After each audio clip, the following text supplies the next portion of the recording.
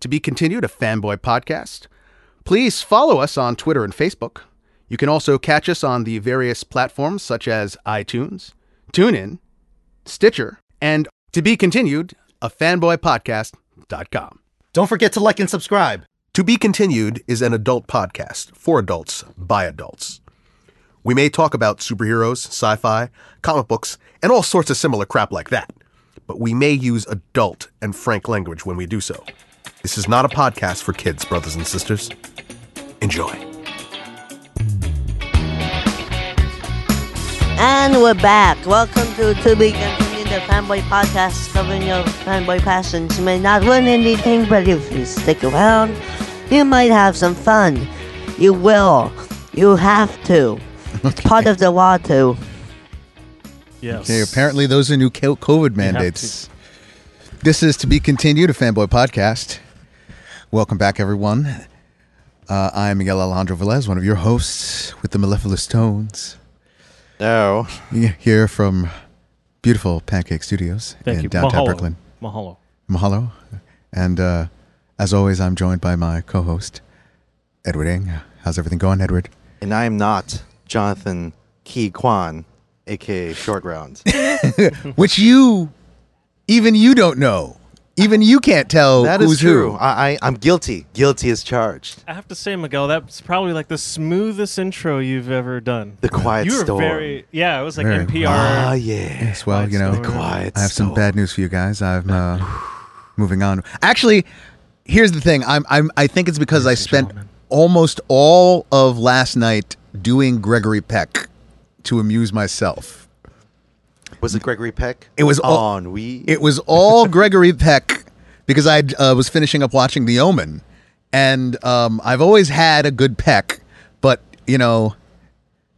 That's a subjective. All right, thing, by the way. no. You know how good my Gregory Peck is? I'm going to tell you how good my Gregory What he Peck says is. about a lot of Is things. that what you call your Yes, this is. a Gregory Peck? Hello Oh, there. Scouts.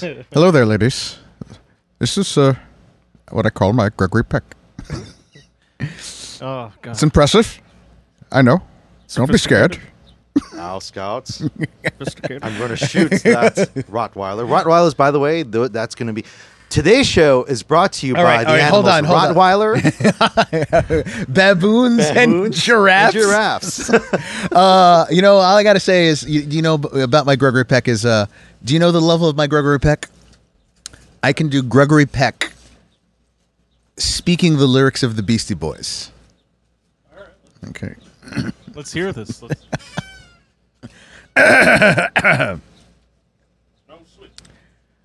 Blowing doors off the hinges, I'll grab you with the pincers. And no, I didn't retire. I simply snatched them off with the needle-nose pliers. Thank you. Thank you very much. A little Obama like.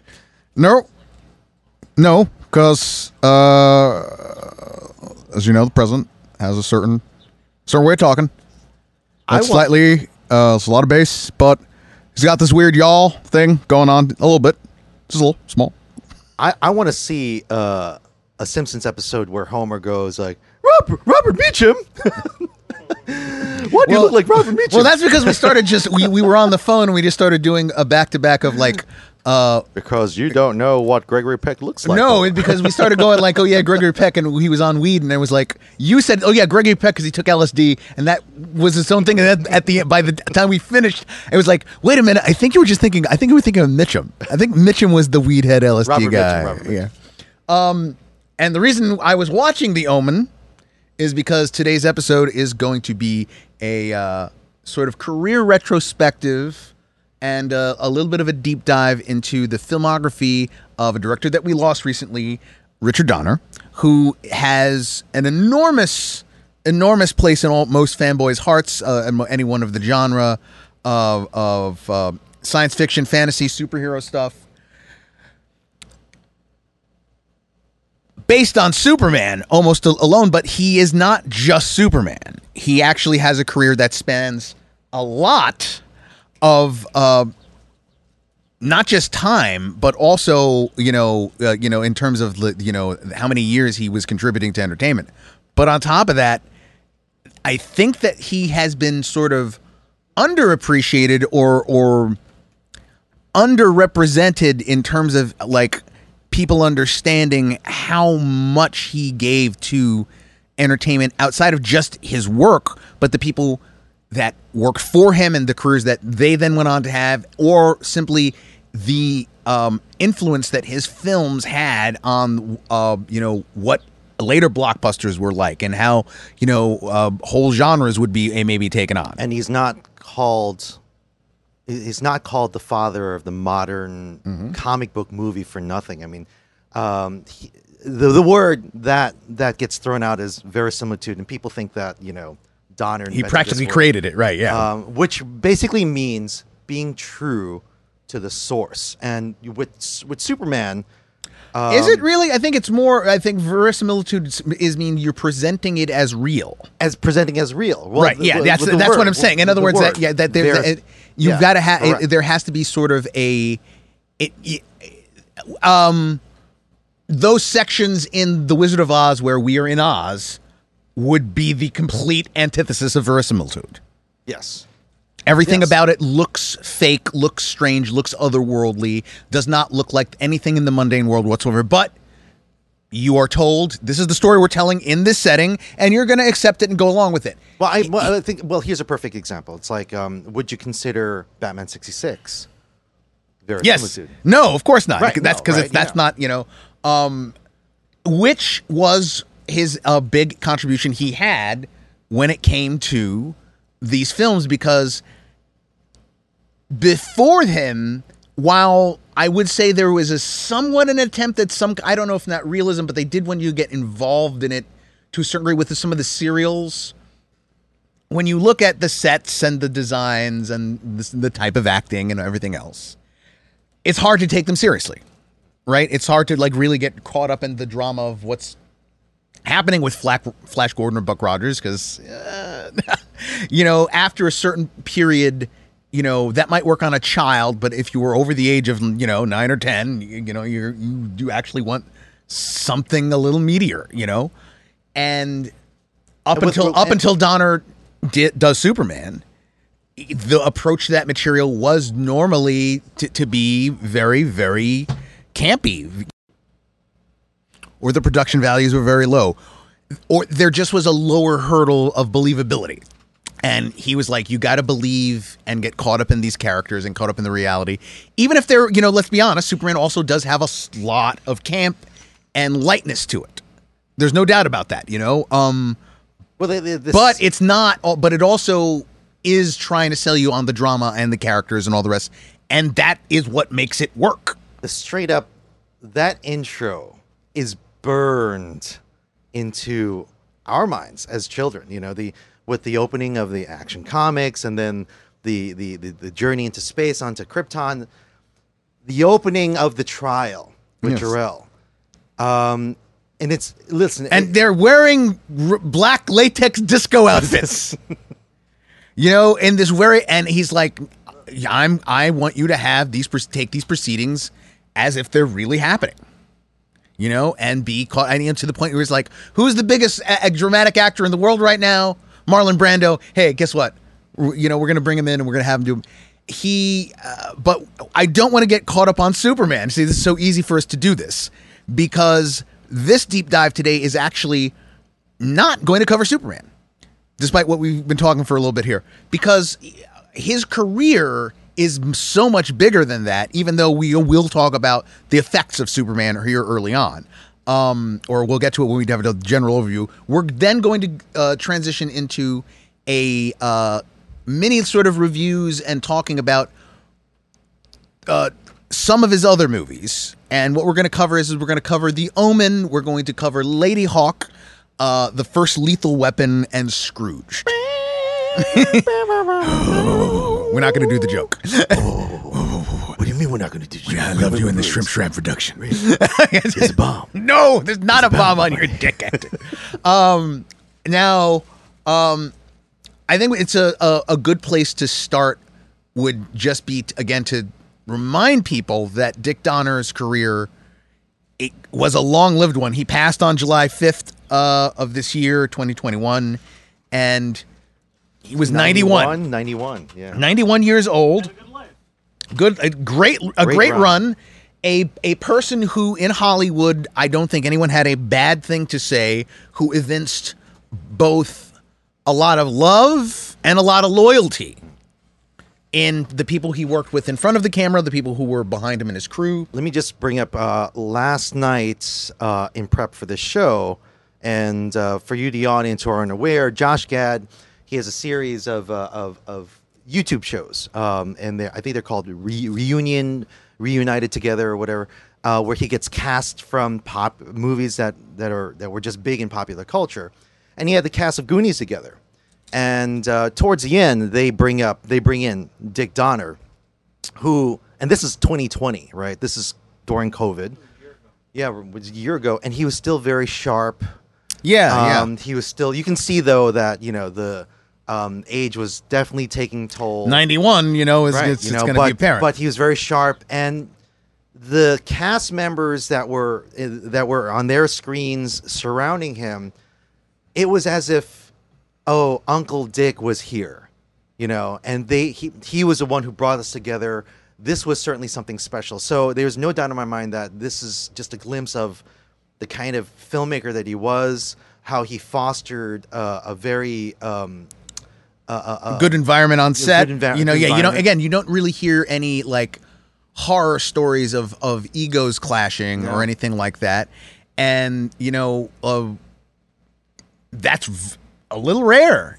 In a long-lived career, you would think you would have heard about this, like when you are going right, and he's got a good time span to screw up in. So going all the way back to something like the Twilight Zone, which is and we're talking about and not just any, not a forgettable Twilight Zone, because let's be honest, not all of them are super gems. On the wing, an iconic episode with an actor who would become iconic in William Shatner. And I bet you if it wasn't for that episode. Are we talking about Dick Donner today? I bet if it wasn't for that episode, he may have not gotten the role on Star Trek.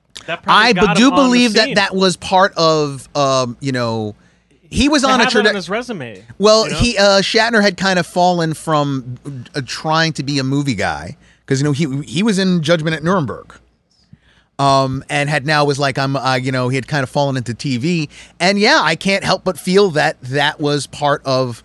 It's an incredible episode. I mean, like, look, when they decided to do that, when they decided to do the Twilight Zone movie, what was one of the episodes they decided they were going to recreate? And it was Man on a Wing, the Gremlins, and so I mean, like, if it's good enough for me, it's good enough for you. Good enough for me, it's good enough for you. I'm just, by the way, quoting Cyndi Lauper, and one of the most iconic. One of the most iconic, because he did the music video as directed to do for the Goonies. Captain Lou Albano, rest in peace. But so like you've got something like he did Man from Uncle, he did The Fugitive, he did The Twilight Zone, and then like he breaks into film with The Omen, and then from there he's on a roll where it's like. The Omen, and then that's what gets him Superman, and you've got films like, again, Lethal Weapon, every time you mention Lethal Weapon, I'm going to do the guitar. And one of the other parts of his influence is, when you look at the breadth of it, as we said, too old. is first the people who went on to do other things, even when he wasn't directing, because he had production credits and other stuff to his name. So you got to look at something like, just in a modern sense, because of him and his wife with the X-Men films. My God, that rocketed Ian McKellen and late in his career into superstardom. It of course created Hugh Jackman. And then that itself spawned off an entire, franchise based on comic book, following in the footsteps of Superman the movie. There is several years ago there was a Dick Donner tribute in Hollywood. I think it was with the Academy, and And you can find this on YouTube. Yes, very Jeff much worth watching. Johns Yeah. and Kevin Feige standing together Right. and really just saying, hey, you know, Dick was there he gave us our first jobs, you know. Jeff Johns was an assistant as well as Kevin. And Jeff Johns tells a story. Jeff Johns, by the way, he's a head of DC creative at DC Warner. Okay, yeah. And he says he remembers Dick Donner throwing the original script of Superman into the trash. And Jeff Johns says, "Well, what is this? Wow, this is Yeah, they were just amazing. like It's a cleaning really the place thick- up, right? Yeah, you cleaning- know. this is a really thick script here." And he's like, "Well, this is the original script for Superman, and it is so bad that I had to save Superman." Right. Yeah, that's exactly it. You know, he tells Jeff Johns, he's like, I did it because, he got offered it, and the second I read the script, it's like, well, I got to make this better. I mean, that's a guy with a work ethic there, and also had a sense of, the responsibility. Like he I think buys into what Denny O'Neil says about superhero stuff, which is like, this is American folklore, this is Americana, so it has to be done a certain way. And again, Superman. Without Superman, there are no, any of the later superhero movies. With Lethal Weapon, why was there a decade and a half of buddy cop movies? It is because Dick Donner, cracked the code with Lethal Weapon.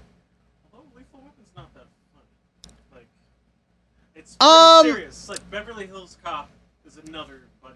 Is a different That's true, but no. But see, I would say the humor in Lethal Weapon in the first one there's a lot of it. There's a lot. There's a lot of jokes. What I mean by that is, like, overall, It's a serious thriller, overall, yes. the tone of Yes. Beverly Hills Cops is a comedy, but like Mel Gibson's girlfriend gets like machine gunned to death, and like, all that, like, that's Lethal you know Weapon what I'm too. saying? But yes, yeah. that is It's like fact- a little like, oh, Well, but then you also have look. You want to talk Lethal Weapon 2? Then you've got Joe Pesci's part. Okay. Oh, yeah. Okay. Well, okay. You're right. You know what I mean? You're right, Like, you're there's right. a lot. But Donner is. This is the thing. Donner is a master of like what we see today in like a Marvel Studios movie, where it's like we're gonna have action, but we're also going to have a ton of humor that's going to be sort of threaded without. My own druthers is I think he does it a lot better. Donner's vibe, I was saying this as we were coming around the corner, is very similar to Steven Spielberg's vibe at the time. He's trying to knock it out of the park. He's trying to make a crowd-pleasing movie because he has very good creative and storytelling instincts. About the only thing that holds him back to a degree is, I'd say, he doesn't have a signature style per se, but it's grittier. he does have this, like, yes, he is very much in like, here's a grounding of this world. I want you to buy into it very, very, very largely. Oh, that's most of his movies. The one outlier, because even as crazy as Superman is, He doesn't like, overdo the special effects like Steve. yeah. But also, Superman, even though Superman's a fantasy movie, like I said, it's very grounded, emotional with the characters. If anything, the one movie where he is, the characters can be a little more outlandish for the most part, is Scrooged. And even that is very much like, you kind of have to buy into. He's like, he's very concerned with the character. Now, Miguel and I preface this on the way here. Which last Scrooge night is one of my favorite movies. Well, Sorry. last night Miguel was sending me these YouTubes, right? And they're basically deleted scenes from Lethal Weapon. And there's one in particular Had you seen any of them before? I You said can't saw remember. You said you had seen the sniper one. You thought. I can't. Yeah, I thought I'd seen this now. And here's the thing: there's one particular deleted scene where Mel Gibson's Officer Riggs, he's got to take care of a sniper, right? And the idea is like everyone's in the line of fire. The rest of the squad, they're trying to hide and trying to just get out. Well, they're get getting out of harm's shot. way. They're literally getting shot. Right, kids are getting shot. And what does Mel Gibson's character do? He just walks up with his Beretta and just fires it away, while the sniper's shots are just like missing him, right? And then as he walks away, the commanding officer goes, or the one of the officer on the scene goes, "Man, you're crazy, Riggs. You're crazy." And that's very cliche, right? The crazy cop, the cop who's got Cop on nothing the to edge, lose. yeah. Cop on the edge. right? Now, though. Now, and that's the thing. He's so concerned. Donner is just very central to him that these characters are so fleshed out, right? Goonies is a perfect example. Every one of these characters, aside from maybe Maybe the villains and even them. well, maybe the villains are some of the strongest characters Right, I've right. seen, but maybe some of the girl characters are not that fleshed out. But I'm going to call him Samwise, aka Sean Astin, right? It's just very central to the story of what he's trying to do. He's like, you remember we all remember the speech that that Sean Astin's character gives. Down at the here is Goonies. our time. Our time. And I mean, and I'm watching that as someone, and Miguel and I, we say it all the time, the Goonies was not a movie that we kind of gravitated towards as kids. Yeah. Well, when we talk about it, Yeah, it'll be you that. know. But like that's. I've always said it's a good movie. But that It's not scene- in my personal canon per se. But scene because I had to rewatch it for the show. Bless you. Bless you. I had to rewatch it for the show, and I'm saying, wow, this movie is a stroke of genius as far as the genre goes, And they say, hey, in Hollywood, you never want to work with kids and animals, and I think Richard Donner kind of broke the mold on that. Yeah, doing it actually. Yeah, there's another movie. where we And had to, Yeoman like- had kids and animals right. that were running away Right, from exactly. kids. But one of the things about the Goonies is that that's another example of him hopping genres in a sort of, I think some people can be dismissive and say he was a journeyman director, or maybe that's sort of damning with faint praise, but I don't think it gives him his due. And, the 80s was the prime time for kids' movies, right? Never Ending Story, E.T., all of his peers are making bank and pleasing audiences with big budget, crowd pleasing, kid centric films. So what does Donner do? Donner plants his flag on that mountain again and says this will be one also that will be in, everyone that will tickle everyone's nostalgia bones for years and years to come. Oh, by the way, hey, I'm going to make it with Steven Spielberg too. I think that there's an underestimation of his, the influence of it, because like I said, even if Goonies wasn't my thing, it is a lot of people's things. That is a well-beloved film for good reason. Like going down the line with his movies starting in the 60s, but I'm not going to go literally down the line, but I will list some, especially with some of the movies that we're going to be talking about today. In 76, he does The Omen. He directs The Omen, followed by Superman in 78. Oh my God, he directed The Toy? He directed The Toy, yeah. In 82 and 85, he directs both Goonies and Lady Hawk. We're going to talk about follows those that two up with movies. Lethal Weapon. Lethal Weapon in 87, Scrooge in 88, 89, Lethal Weapon 2, Lethal Weapon 3 in 92, along with Radio Flyer. He did Maverick in 94. Maverick, another Mel Assassin's Gibson. Conspiracy Theory. We're not going to be talking By the way, about the Assassins, Ed, who wrote the script for Assassins? the Wachowskis. Again, this guy is laying it down, and people do not realize what the legacy, The Wachowski brothers. the legacy that Richard Donner has.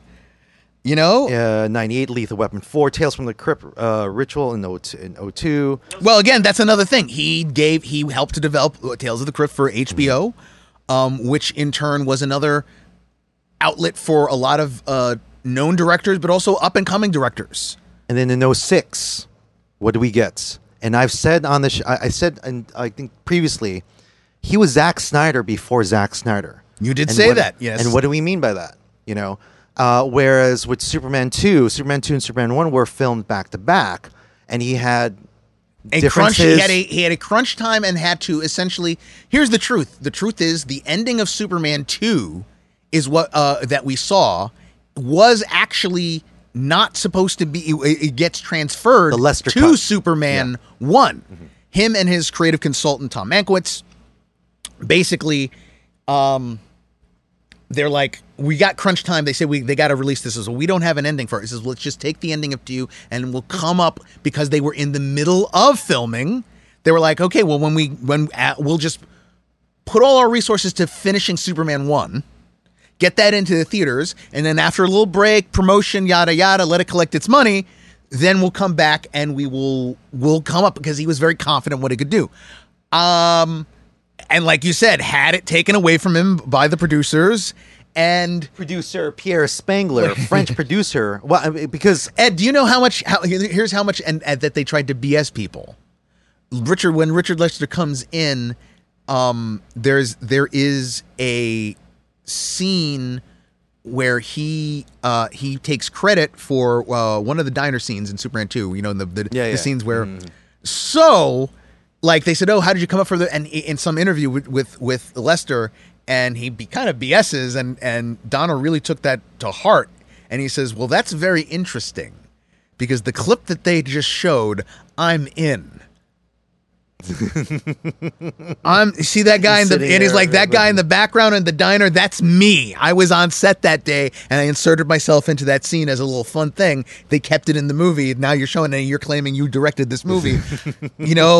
So yes, like very much like, and he also set the trajectory for a lot of modern day comic book movie directors who come from the world of having done a successful horror film and then get tapped by the studios to direct a big budget superhero Well, film. the Donner cut, again, in 2006, was released along with, I think, the special DVD set along with Superman Returns, So, I mean, and it was, again, it's his claim to his vision was that he had the superior vision in as opposed to what the Lester cut was. Well, I mean, one of the interesting things is we're praising him for humor, right? But then you look at the Donner cut, and one of the things that is very apparent is that while, yes, the scene where where General Zod and the other two Kryptonians, ransack Metropolis has some light moments. The Donner cut version, you see, eliminates a lot of the weirder, sillier aspects. Like there's no guy who's in a telephone booth who gets blown away and is still talking on the phone. There's no ADR line where some guy goes, "Let's go get him. I know some judo." You know what I mean? But he did have a scene where I think I forget who gets thrown into the Statue of Liberty, right? During this was one of the, I think, deleted scenes. For Superman. For Superman 2. One of them do get punched into the Statue of Liberty's torch, yes. And what? No, I was just saying, like what that was. I think one of the Donner. Yes, that's definitely one of the Donner sequences. Yeah, and that's what I'm saying is like he had a great storytelling sense. He had humor, but it didn't allow it to overflow, and that's why I'm saying his vibe is very close to, most of the time, more like Raiders of the Lost Ark or something, as opposed to, say, Guardians of the Galaxy. And we're going to come back from our break here, and we're going to start a breakdown of some of his films. Like I said, me and Ed could talk about Superman the movie all day long, but the truth of the matter is that there are some other movies in his filmography that are still classics, but I think also could stand to get a little more exposure these days, and we'll be talking about them after we come back after these words from friends. Hello out there, everyone. My name is Miguel Alejandro Velez. And Edward Ing here. And we are the hosts of To Be Continued, a Fanboy podcast. As anyone knows, we are based out of the Park Slope, Brooklyn Pancake Studios, providing to us by one Jonathan Vergara. Ed, what can they expect to get out of Pancake Studios? And here at Pancake Studios, covering your audio recording, production, mixing, and mastering needs. And Jonathan is a complete wizard when it comes to these things. Coming this month, it would be our 3rd year anniversary. And he's made a home for us here and continues to produce quality. Look no further. Pancake Studios, go to www.pancakestudios.net. Oh, what's the matter, Miguel? I feel fat, Ed. I feel the same way too. Oh, you too, John? Yeah, both you guys need to get in shape. And a way to go about this is by going with JP Total Fitness. JP Total Fitness. What's that? Our pal Jonathan Padilla, friend of the show, runs a Brooklyn-based personal training and remote coaching service committed to leading you becoming stronger and faster. Go to jptotalfitness.com. All right. Riggs. We were talking about Richard Donner. That kid was talking to Rottweilers. So our first deep dive, small deep dive we're going to go is his first big budget film. Now, Donner had come from the world of TV. He had come from doing Kojak and stuff like that at that time. Which, by the way, shout out to my mom and her dream about Kojak, but we won't talk about that right now. Who loves you, loves you, Juliet? Who loves you, Juliet? Who loves you, baby? And so he's handed this film, The Omen. Now, Ed, can you... I'm going to check here. I want to see which came out first, The Omen or The Exorcist. Good question. Let's find out. 1973. Okay, so here's the thing. This is the follow as it goes to exactly what my theory was, which is that there's this trend going on, and the trend is, horror films are making big inroads, and the studios, they're not just being exploitation things. You've got The Exorcist, and you also have, some of the cheaper ones, being made, but they're now suddenly you're seeing big Hollywood stars of yesteryear doing these movies. Richard Burton, John, is in The Exorcist Part 2, So here you have something that's following that trend, and it's got that same formula. Hey, let's get Gregory Peck in here, and he'll play a guy who doesn't seem to understand that if your nanny doesn't prepare your child for church, you fire that bitch. I just hey, listen, guy. If Patrick Troughton, who is the second Doctor from Doctor Who, he plays the crazy priest number 2, right? Who eventually gets maimed by a lightning rod. Let's talk about that a little later. If the Doctor is telling you that your son once again is not just the Doctor, is the Antichrist, not just the Doctor and the Chancellor of the Klingon Empire. Chancellor Gorkin. Chancellor Gorkin is also telling David you. Warner, right? Is telling you. Yeah, I listen to those guys. But if he tells you that he's the Antichrist, you listen to him. And it comes out in Exorcist is 73, and I think that's what breaks that out. And then suddenly the studios are like, we need to make more of these. And he's following the gravy train. He gets this job. There are 4 of them. And four Omens. And he brings his A game as he has done for the most of his career. He elevates the material. He does it as best as he can. There is this sense of verisimilitude. It's not super cheesy. I do think that a modern audience might look at it as cheesy because, like we said, there's a lot of it's a little older style. You've got Gregory Peck, so the acting style, even though he's giving it his all in this movie, and he really is.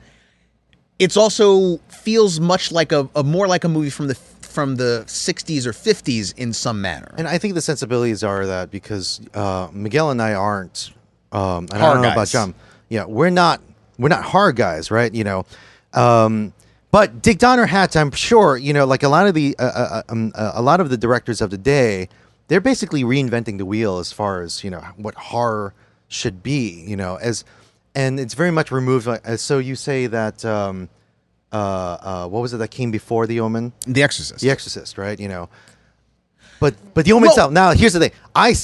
Miguel says, and you want to give him your account about watching this in your apartment. Okay, well before we get into that, what I want to say is that the Exorcist sort of gets into a classy horror. It's not a slasher thing. It's not and think about this. It's the 1970s. It's the age of as they say, raging bulls, and I forget the name of the book, but there was a lot of creativity going on. You've got stuff like French Connection. Yeah, to exactly. Serpico. all this whatever. sort of stuff. And as a part of that, think about this, Ed. I mean, it's like, what was the other previous like film that would have even came close to touching the subject was Rosemary's Baby. And that's 68, I want to say, 67, 68. Salt and Pepper came out in '68, which is a Donner film. Okay. Well, you just mentioned '68. I happen to be reading. King of the Monkey Wrench. That's not. King of the That Monkey was Wrench. not a monkey wrench. But the idea is that cinema is changing. British comedy. is that you also have this situation where they're pushing boundaries with stuff, right? I mean, you know, The Exorcist is Ed, as I said, as a former Catholic. This is You never leave yes, Catholic Church. this is crazy stuff to be out there as a mass market movie that was a hit. But The Exorcist says this is cool. It's going to make money, and everyone follows suit. I had not seen it in a long time. As we said, not a horror guy. Also, as Ed getting into the opening title card sequence that freaked me out a little bit as I was home alone watching it. And I was really anxious, like, so what did you think? And you're like, Ed, I have to say, you know, like, oh, you give your account of it. Well, is that, you know, as a growing up in Roman Catholic Church, the devil is real. Damn it. Okay, and like you can't even like the idea of even watching something like that is it borders on taboo, if not crosses over it for some people, I think. And and yet here we are. This is what's happening, and you know he's got a game cast, pretty good budget, and he is a storyteller. So you know there's this title card that comes up, and Jerry Goldsmith has been chosen to do do the theme, do the score for this, and there's just this terribly eerie chanting. You know, what is the name of the song, Ed? Again? Okay, well, yeah. You're looking it up, yeah. like, because and they're chanting in Latin, and it's like the lyrics are "We feast on the blood, we feast on the body," or something. The theme of the song is Ave Santini, Right. composed by Jerry Goldsmith. Shout out and to I'm reading Bruce off of Wikipedia here, for which he received an Oscar for his career. And here's the chant, and the refrain goes like this: Sanguis bibimus corpus edimus tolli corpus santini, which translates to "We drink the blood, we eat the flesh, raise the body of Satan." John, I'm sorry to tell you this, but I think he just opened like a hellmouth in your refrigerator. Yeah, I can't. Huh? Oh, you mean? I think, shut it off before anything else goes back. Because that's the thing. And here's the honest thing. That music is, I can see how someone today, Say shut it off. I can see how someone might be able to find it a little disturbing, or not just actually cheesy, but I'm sitting there at home watching this in my basement apartment. And it's just a title card with this stylized like illustration of a figure, and it's supposed to be Damien like a child, and there's this shadow coming off of him in this forced perspective, and it's a cross. But I'm watching But it the and going, silhouette is how, Miguel? the silhouette. Well, here's the thing: because of the forced perspective thing, like it's like, oh, there's a cross, and I'm going like, why? Wait, he's the Antichrist. Why was he? And it's like, oh, from our angle, It's upside down. upside down. And like I'm trying. I got to the point where like stop. And like it was one of these. It's one of these deals where like it got to the point where I was like, I started to freak myself out a little. Because like you say, you never leave the Okay. Catholic Church. I'm gonna fess There was up. this I'm part gonna of this. fess up. There's a part in the back of my brain where I was going like, I'm getting a little uncomfortable right now. I'm gonna fess so up. I'm I'm gonna gonna have fess to up. start making some jokes here. So that's when I started doing the texting to you and started riffing on it, because I was kind of like, I need to put a little remove here. Okay. So I have a confession to make. kudos to Dick Dick Donner for scaring the for bejesus being out able of you. to like beyond the grave. If you're hearing me up there, Dick, you did it. You got another Okay, one. I have to fess up, all right, which is basically, and I guess here the evangelical in the room. That shouldn't be a secret to anyone. But I did attend Catholic school for a good part of my life, you know. And that said, I'm watching the movie in my newly constructed home theater. My wife is in there, is in the next room at our office here in our basement home. And I'm watching it. Is this a listing, Ed? What do you? Well, I'm watching it, and I do have the audio. It's up at least turned up. 4,000 square feet. It's in a wonderful neighborhood. We're in close by to. By the way, we're going to public get into traffic. the whole real estate scam. Real estate porn. So, and I'm watching it, and just as you had experienced it, the theme plays, and I'm like, oh, okay. The cross is upside down. I get it. Now, here's the thing. Like, horror just doesn't get to me, you know. But I will say this. Yeah, that's pretty spooky. Let's get to the parts where, because I know that because it's a horror movie, there are going to be scenes where people are going to be maimed And they're gonna killed, be killed, yeah. and we're going to laugh at it. And guess Right. what? Surprise, surprise, it did happen. Right. David Warner loses his head in such a fast, like, and I laughed. David Warner, That was some who straight. plays a photographer who's sort of Okay, just who's chronicling the whole entire thing. Let's give another thing to Richard Donner. That sequence is straight up Final Destination. Yes. It is that same Rube Goldberg, like how you know. Yeah, it's like okay, Knock the first You know, piece. It's like exactly the second peck through the knives.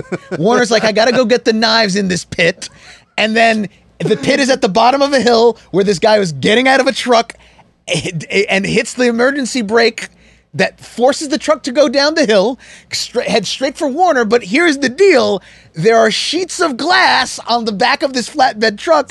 And once it hits he doesn't get hit by the truck. Clean slice. You know- And Peg is like, oh my God, you know, and he's covering his eyes, you know. Okay, now, but- second case. Patrick Trotman, who plays a priest who's basically trying to tell the ambassador, Gregory Peck, that, hey, you know, your son's the Antichrist, you know. And so there's a scene where Patrick Troughton's just running away in horror, and he's in the middle of a cemetery, and he looks up, and there's a lightning rod. The lightning rod gets struck by lightning, and the lightning rod falls, and there's that, you know, these sort of cliched sequences. I think they kind of lampooned one in Austin Powers where the guy's about to be flattened by Oh no! oh no, you know. But so Patrick Troughton, he's like, no, the thing's falling, and then it maims him. Okay, I'm watching this with Clark, Jesus, and God, Ed. he's into Doctor Who, and I go, You hey just- Clark, Don't worry, Check he this out. regenerates after this. check this out, Clark. It's the second Doctor, and he's in this horror movie. Don't worry, Clark. It's kind of funny.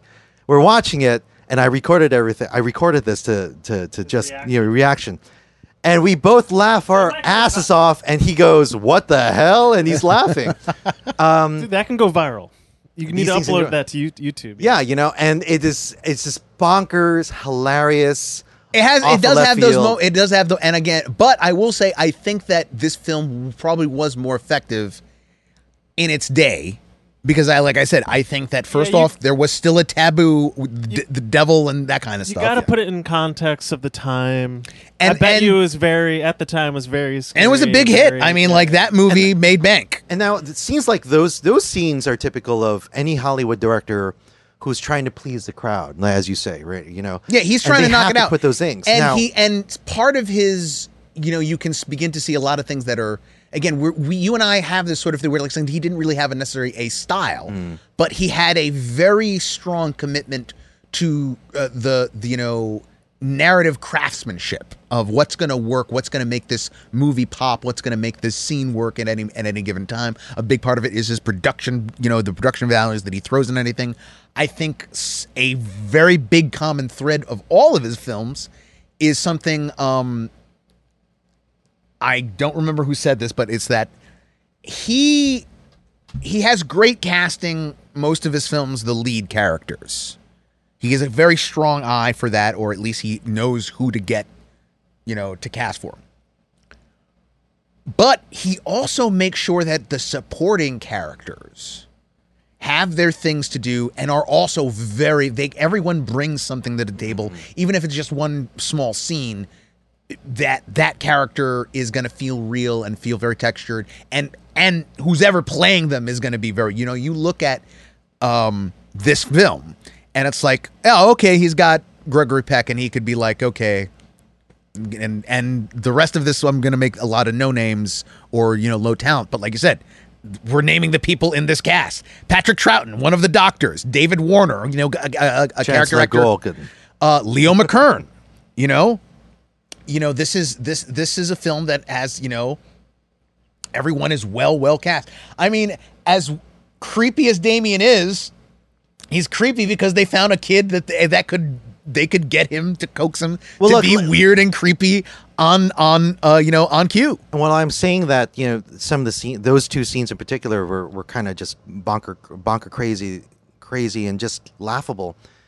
You did say, and I will agree with you that it is a tight movie. It's a good movie. Yeah.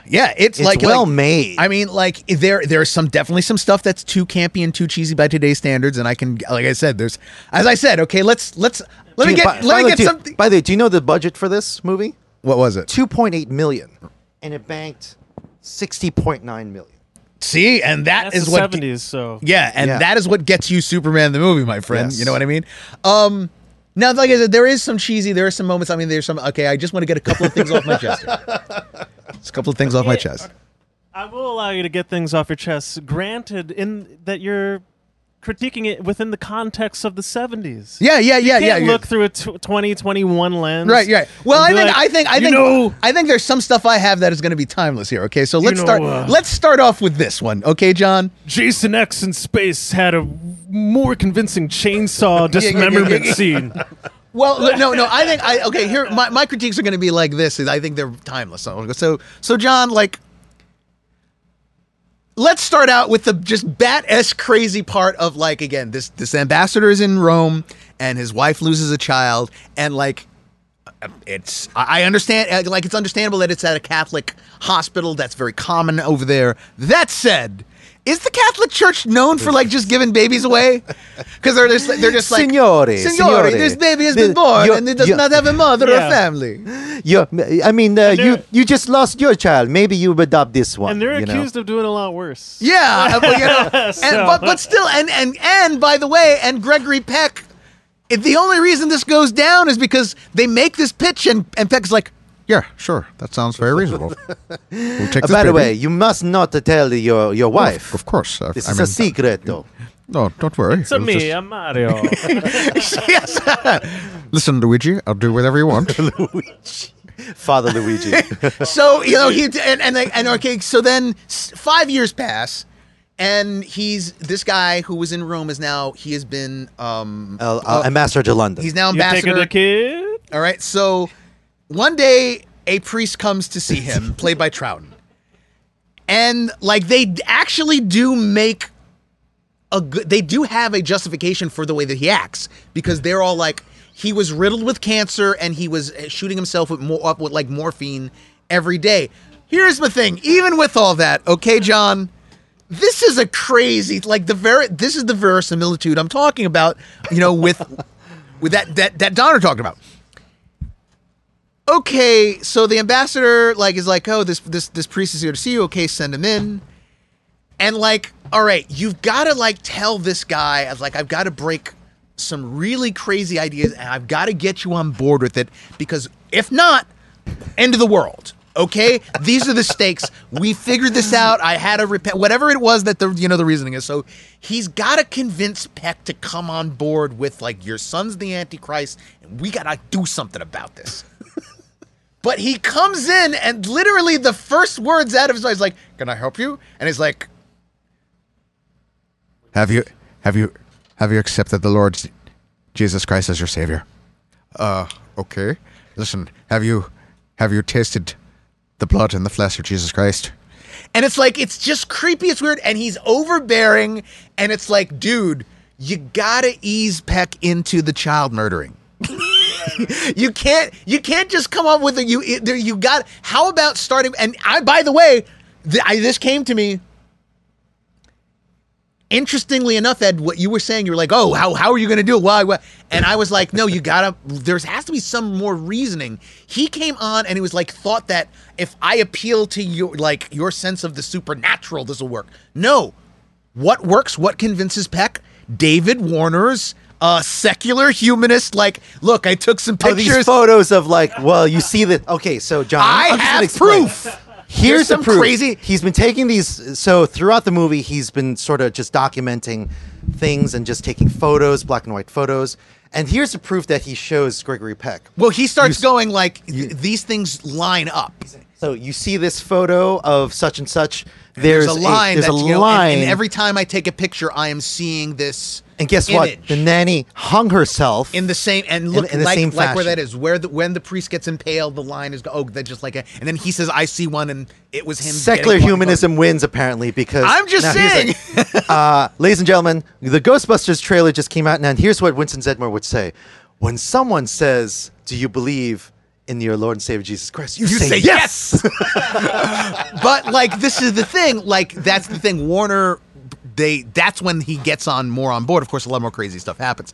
A couple of other, again, another thing I have to get off my chest here is like, they hire this. They don't hire a nanny. The previous nanny kills herself, right? And suddenly this other nanny who's straight out of Harry Potter. Like comes in as like, "Oh, mom, she's like some of these younger nannies, they miss their boyfriends, they miss their homes, and I've left all that behind me." And they're like, "Okay, well, you seem very qualified. Yeah, we'll bring her on." "Oh my God, honey, it's just so fantastic. Where did you find her at?" "Where did I find her at? I thought you hired her." And then it's like, "Oh, don't worry, the service sent me." "Well, we'll check on that." She's there for weeks. And here's You the thing. telling me that they didn't do any checking up on her? There's a scene. Wait. So then it's like, Mrs. Baylock, will you get Damien ready for church? "Do you really think that a child should be?" "Well, I didn't do it because I don't think a child should be going to church. Can you really think he understands?" And it's like, I'm thinking of my own mother and my own father. If I were Damien, okay, if I were the Antichrist, they wouldn't have been allowed to, because my mom would have been like, "What did you just say?" "No, here's what's going to happen. You're going to turn around and you're going to get my kid into a tux and ready to go in 5 minutes, or your ass is grass." Wait, Ed. Next. This father in his own home is walking around at night and like, "Holy crap, there's a Rottweiler in my home." And she's like, "Oh, isn't it a lovely beast?" It's like, "Well, where the hell did this dog come from?" And it's like, "Oh, we found him outside and we brought him home. And like, isn't it just cool beans?" And like, he's like, "No, it's not cool beans at all. I think you want to." And it's like, at what point does an employee just overstay and they're welcome? That happens the second time around. It's like, "Miss such and such, I thought I told you to like get rid of the dog. Like the dog, the dog is gone just as you requested." I'm like, "But was the dog gone?" No. Yeah, again. I can't help. I haven't seen this. I remember seeing this movie, but it was so long ago. But hearing you guys describe it and retell it, it sounds a lot like Servant Servants on Apple TV.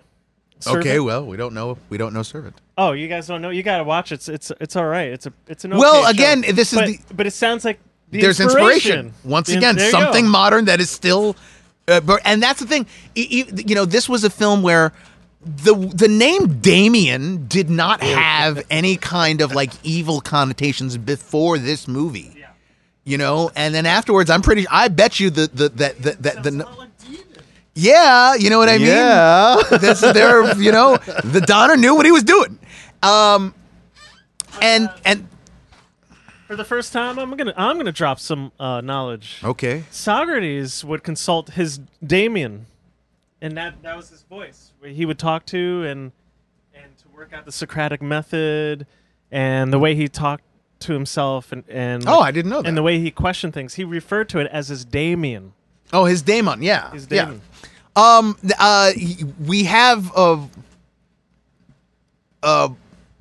this film was a big hit. it's part of the time, it says Jaws only comes out in 75, this comes out in 76. So it's the beginning of, the sort of the big budget blockbusters are hitting out all over the place. And before we wrap up on, Ed pointed this out to me. Now, John, I don't know how synchronicity, as they like to say. So, a very famous DC comic superhero story is a story called Kingdom Come, which is about the future of the DC universe and sort of like where the trajectory of where they're going.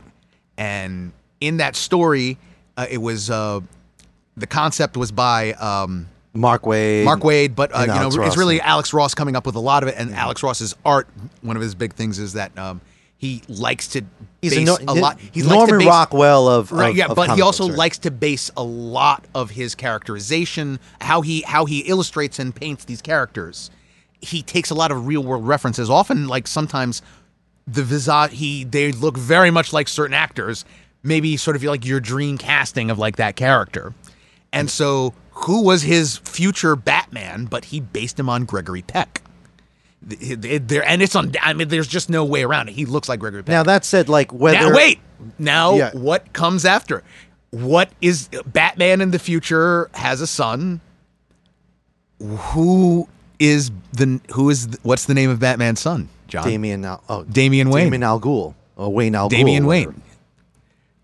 You know what I mean? So like So it's it's like, synchronicity. yeah, There's a lot like- of like Donner again strikes with something from his, having a weird legacy, going on. And you know what? Come to think of it, wasn't it? Who was the writer at the time that did that in the Batman comics that brought Damian Was it back? Jeff Johns? No, it wasn't Jeff Johns. It was Scottish. X-Men. Morrison, right? Right. Think about it, Ed. Yeah. Feels like a thing Morrison would think up. Or he's like, I'm going to name this child Damien, and it's going to be because I want to... Oh, no, here's what I assume. I assume that is what Morrison listens to, like, on his... He wakes up, okay? Shout out to Morrison. Oh, we're having a great day here. Let me get my cream, my sugar. All right, now...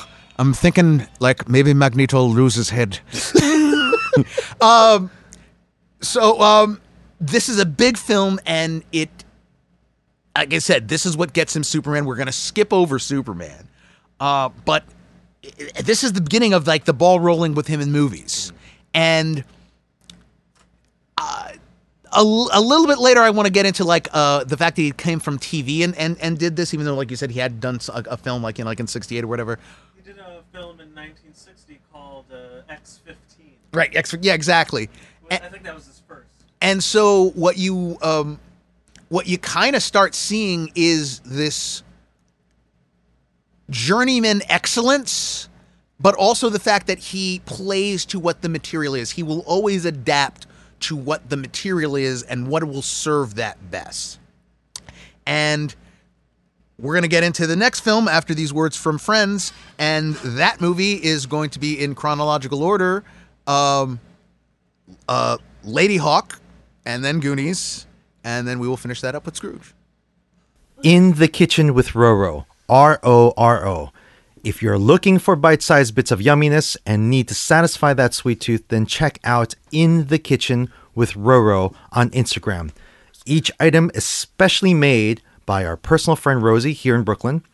Also coming to YouTube, that's In the Kitchen with Roro. We had our bathroom basement done.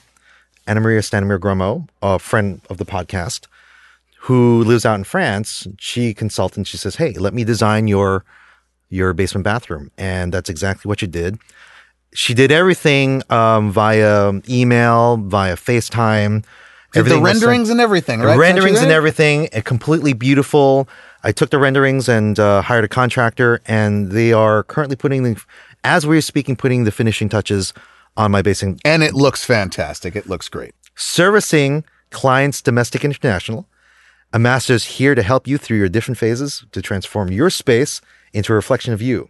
Go to masterdesign.com. That is Amasta, spelled Amasta Design. Welcome back from Words from Friends. We're going to skip over a bunch because, again, his rise, from Superman is well documented. We've talked about Superman and to a whole be bunch fair, of we also did a podcast on Superman too, right? we have In more the than past. enough. So we've already- covered him yeah. to the nth degree. Yeah. So what we're gonna go is this film, which comes out in 1985, before Lethal Weapon, before Goonies, technically, and it is a absolute, very dear and near to my heart movie, and it is a movie called Lady Hawk from 1985, with Rutger Hauer, Michelle Pfeiffer, Matthew Broderick, and Leo McKern. This is a film that, again, It's so dear to Miguel's heart that he's willing to kill me just for me having certain critiques about it. Like it's as if I feel like I can't really I say want to put a anything curse bad on about you. this I movie. want to put a curse on you and your wife, so you'll be together but forever apart. If you do not love this film, then no one shall. Miguel, are you the Antichrist? I mean, well, it's very possible. Miguel, the real Miguel, may be dead in a dog's grave somewhere. And that's just how it is. But yeah, this is a film I have a ton of good feelings about. It comes out in 85. It's a fantasy, romantic, kind of a mid-budget sort of movie, which we don't really get too much. medieval fantasy. And it, again, just like I said in the intro part, where it's sort of like $20 million budget. right? by the way. Whereas you look at Goonies as him going, "I'm planting my flag on kid '80s movie mountain." Lady Hawk is him going like, "What is another?" Where there are a ton of fantasy films that have their home in the era of the '80s, and many of them are in that all-time perennial sort of. You've got your never-ending stories. You've got your Excaliburs, you've got your Conans, you've got Beastmaster, on and on and on and on. These films were made. Some of them were on the lower end, like Beastmaster, which are sort of stretch their budget kind of to the low budget sort of area, and some of them are trying to go for something more. And the sword and sorcery, fantasy sort of genre has a lot of ups and downs in the 80s. They are making a lot of them. Not all of them are great. Not all of them are making their money or And hits. In fact, this one is a complete box office flop. This is a flop. With $20 million budget, it in the box office, it just rakes in 18.4, so it loses money. Now that said, it has a cast, a very stellar cast: Matthew Broderick, Rutger Hauer, Michelle Pfeiffer, Leo McKern, John Wood, and we'll get to. I mean, if you want to talk about what your overall reaction, because you're very much in love with this movie, I'm saying this: it's a very beautiful love story, but I had some issues with it. For one thing, that Alan Parsons produced theme, as soon as you pop this in and watch it, you go, whoa, what is going on? It's got like the eagle and the moon and the sun. You said that the opening sequence reminded you of like every like Skinamax or Silk Stockings show on like. Listen, it has a very modern score to the very synth modern score going on. There is a lot of synth in it too, but that's also, a lot of synth. But no, there's a lot of synth that's very Eddie Van Halen. You're not gonna. That's the beginning of Jump. Let's not pretend. And he's doing something very different compared to what many directors were doing. Well, if they were producing, and you had John Williams on your side. This was a point of contention between him and his editor. Believe it or not. Okay. And Stuart Baird apparently is like, this is just like, apparently he was really big on like, let's get Jerry Goldsmith back for this. Now I want to tell you, the making of this movie is also very important to Donner's personal life, because this is the film where he works with and then becomes intimate with his future wife. And apparently this coincided with him being on a binge of Alan Parsons' Ed Believe Music. And it's sort of like he wanted it to be this big romantic love letter to this woman who would be his wife in a way, and it sort of seeps into everything, and no one could talk him out of using that Alan Parsons score apparently. But no, continue with your, if there's anything, your impressions of the movie. I was just reading that, that Siskel and Ebert gave it thumbs up, but there are certain criticisms that Broderick's character, Philippe the Mouse, a lot of his jokes were very didn't work for anachronistic. you. And again, I'm asking No. opinion. But here's the thing. I thought that Broderick was perfect, and this is what I said to you about Rutger Hauer, because Rutger Hauer's character Navarre, there were many castings prior to him, right? They wanted to cast I think Kurt Russell at one point. Sean Connery, Kurt Russell.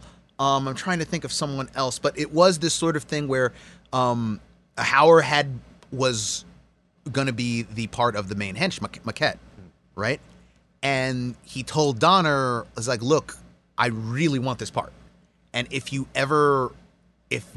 can't get your first, second, or third choices, think about switching me out." And I'm not. Listen, I'm not someone who really follows Rutger Hauer's career that closely, but it was a breath of fresh air to see him for once as the good guy, hero, and the good guy, and the romantic lead. And he was just perfect for this. Michelle Pfeiffer is just completely gorgeous in this. And guess what? Rutger Hauer isn't necessarily the central protagonist of the that is movie. one of the Broderick about, is the central character in this. He's your into this story that he's a part of. Yes, but it's much more. It's not told from either of those the lovers' point of view. Correct. It's he gets involved in their story, and that's where the movie grabs me. The movie grabs me because of the whole the sort of tension. It's like, well, you tell her when you do see her, and you tell him when you do see him, because the two lovers basically they transform into animals. One, Navarre turns into a wolf, and Pfeiffer turns into Lady Hawk, a hawk. Yes, and it's a curse. This is by the way, this is not a point of contention for me. It's just that when by the way, the Roman Catholic Church, I guess in Donner's mind, does a lot of crazy things. Maybe apparently he's like they're giving out babies. They can call up the power of Satan at any time. Satanic curses. Basically, the story goes: there's a bishop here, an evil bishop, the villain of the movie, who casts a curse on this couple. And because of that, one is not able to see the other in its true always form. Together but forever apart. Correct. And it's a fantasy film from the 80s. It's sword and sorcery, but if you have to put it into a category, even just visually, it's not Beastmaster. No. Okay? It is much closer to Excalibur. It is much armor closer to and the costume, by the way, it's fantastic, but at the same time, like, this does not belong in this time, But that doesn't matter. But see, that is one of the key parts of the film, is that it doesn't matter. The costuming works. Yeah. Period. And it works for the characters. It works for the setting. I don't know what is or is not historically accurate. Most people don't, so it doesn't matter in that sense. But it looks good. It looks and great. I will say there are things. Talking to some of my friends online about this, and there is a series that is called Berserk. Okay, and it is a sort of a fantasy medieval themed manga and anime from Japan, and when you look at the characters in that and portions of the storyline, it sort of feels almost like it's a mashup of two Rutger Hauer movies.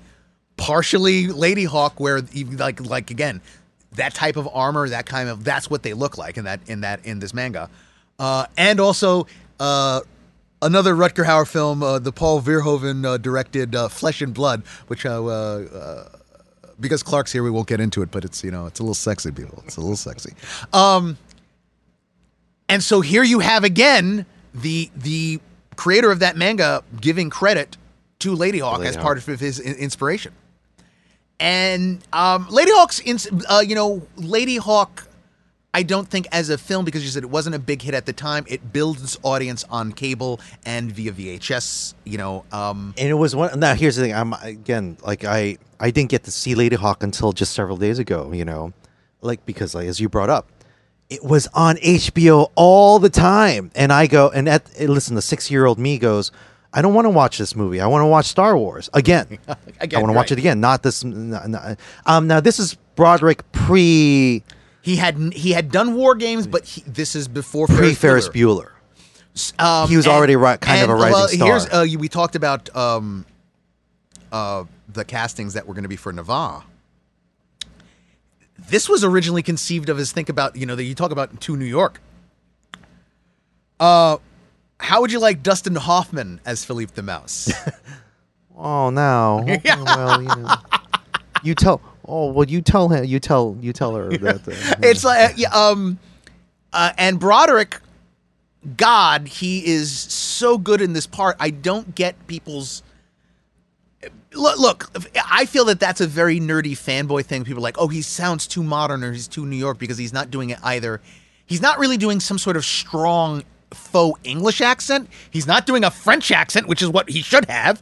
And he's talking to God like, and he has this very Woody Allen-esque sort of like I'm speaking to God about stuff. Yeah, I do get the Woody Allen-esque kind of vibe, not necessarily in his voice, but the fact that that's sort of a bit that I get. But I think it works gangbusters. And the truth is, if he has a sort of neutral accent, and again, that's a fanboy complaint because it's like, Rutger Hauer isn't French either. Neither is Michelle Pfeiffer. Neither is Leo McKern. Why is Leo McKern speaking with his natural accent if it's supposed to be, medieval France? So come on, let's that is a complaint as always. I will also take on I totally get someone not being down with the score. Completely. But it's not a bad score. It's not. It's the way the score is placed with it can feel the genre. Incongruous if one has those expectations that this film, a film like this, has to have that kind of score. But one is, I think Donner, he's going for something. He's like, let's do something different. Let's just do something different. Let's see how this works. And it's not a synth. Here's the thing. You listen to that intro, and someone I know online. Shout out to Perfect Cell with Superhero Hype said it felt like every single form of music played together at once because it does. There's a little bit of like a disco line. There's the synths, but see, people forget it also does have very large orchestral portions to it.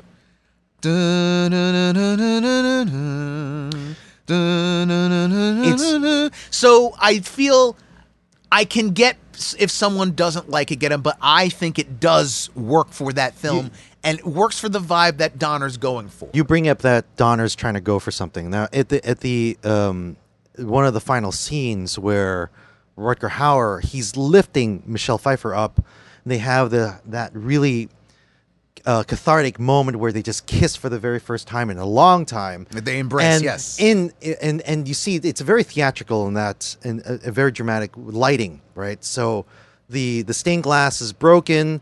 There's sun shining, being surrounded by. Hey, the bishop's lackeys, by the way. You got and they're just cool beans with it. This, by the way, the greatest Sunday services they have ever seen. They got a fight. Their boss is dead. Lifted. Yeah, and that's their boss is dead. And the boss just bit it. So right, and everyone's like all cool beans, like, hey. I have to. Well, we're good with this, right? You're okay with this? Well, I have to assume that since the bishop was a bit of a dick. I am betting that people were like, also, quite frankly, I would not be surprised if that whole, he cursed this couple was not like a rumor that was common knowledge. It was demonic, would you say? And then back then in the medieval. Ale Santini. Yeah, exactly. You know what I mean? And I think the strong points of the film are the choice that, like you said, that he makes to be the casting, because he's got, we mentioned Broderick, Rutger Hauer, who is so phenomenal as this hero. He's really great. He's the toughest guy in any situation. This is a movie where he literally just slaps guys' swords away with his gauntlet, because he's like, get that out of my face. Now, here's the thing. Wait.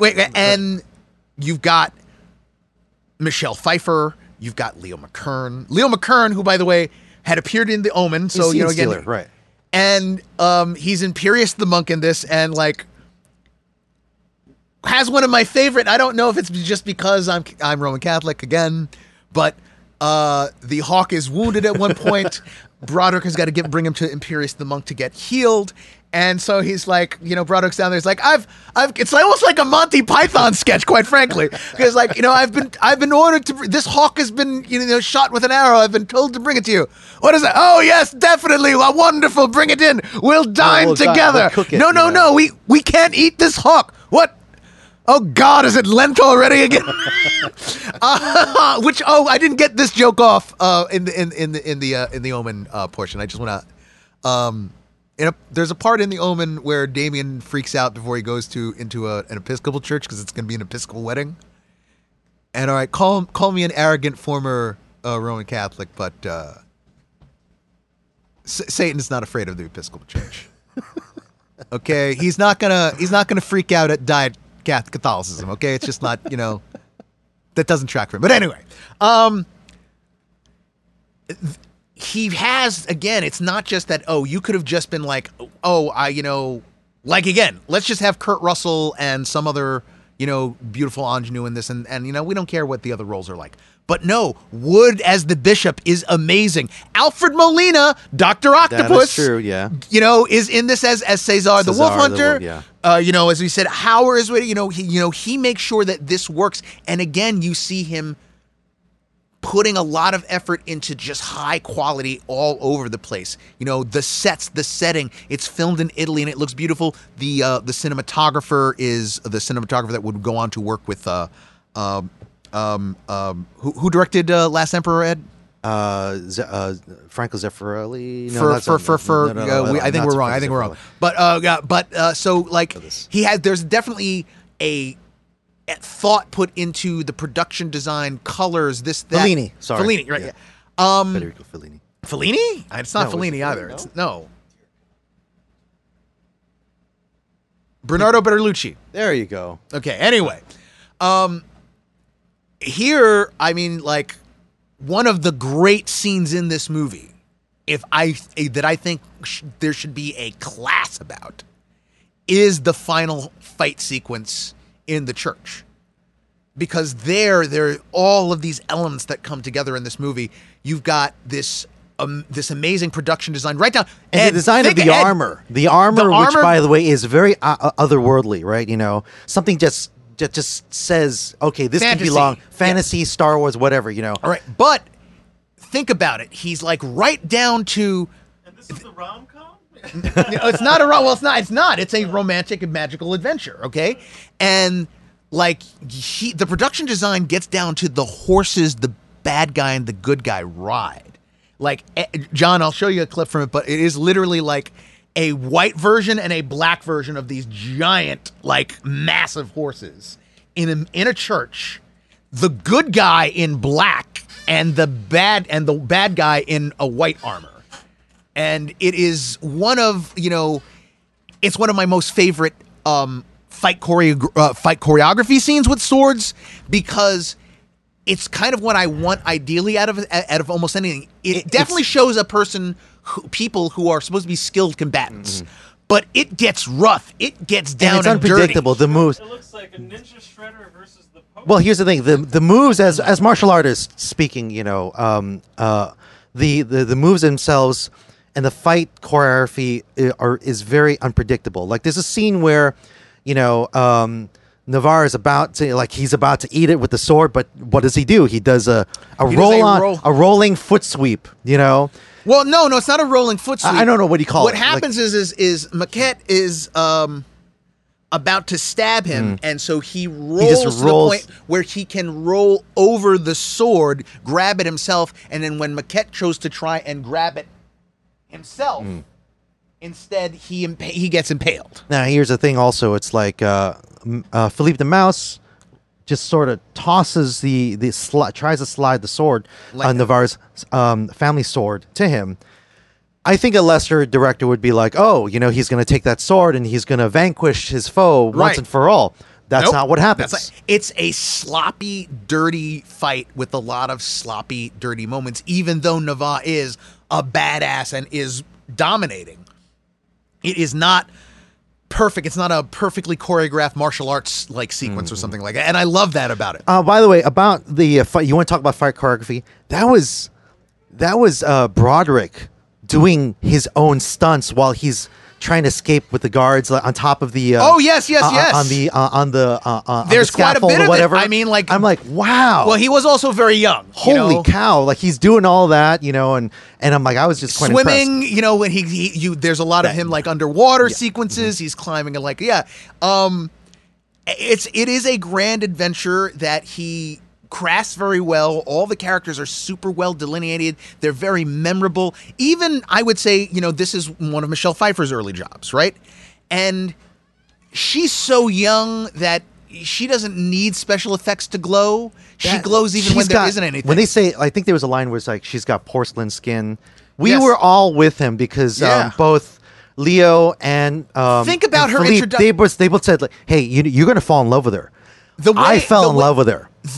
She was brought in the first moment, and it's incredible cinema, where Broderick Navarro's been transformed into the wolf. He's attacked someone outside. Broderick doesn't know this yet, that this is happening, and so he's going to try and kill the wolf with a crossbow. And the hawk is now transformed into Isabeau the woman. And she stops him, and because Navarre wears this black cloak. So the clothes that he leaves behind when he transforms are often what she has to put on.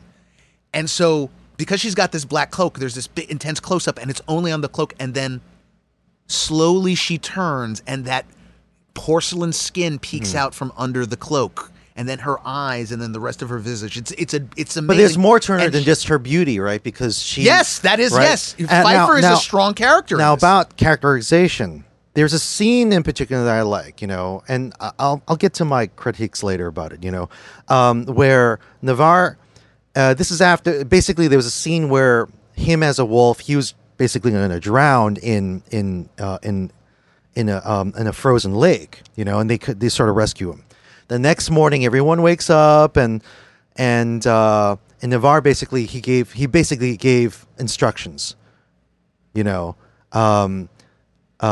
me die. I think he wanted to die, right, or whatever the case was. Like he was mad at Broderick for not following instructions, and then he sees the scars that's on his chest.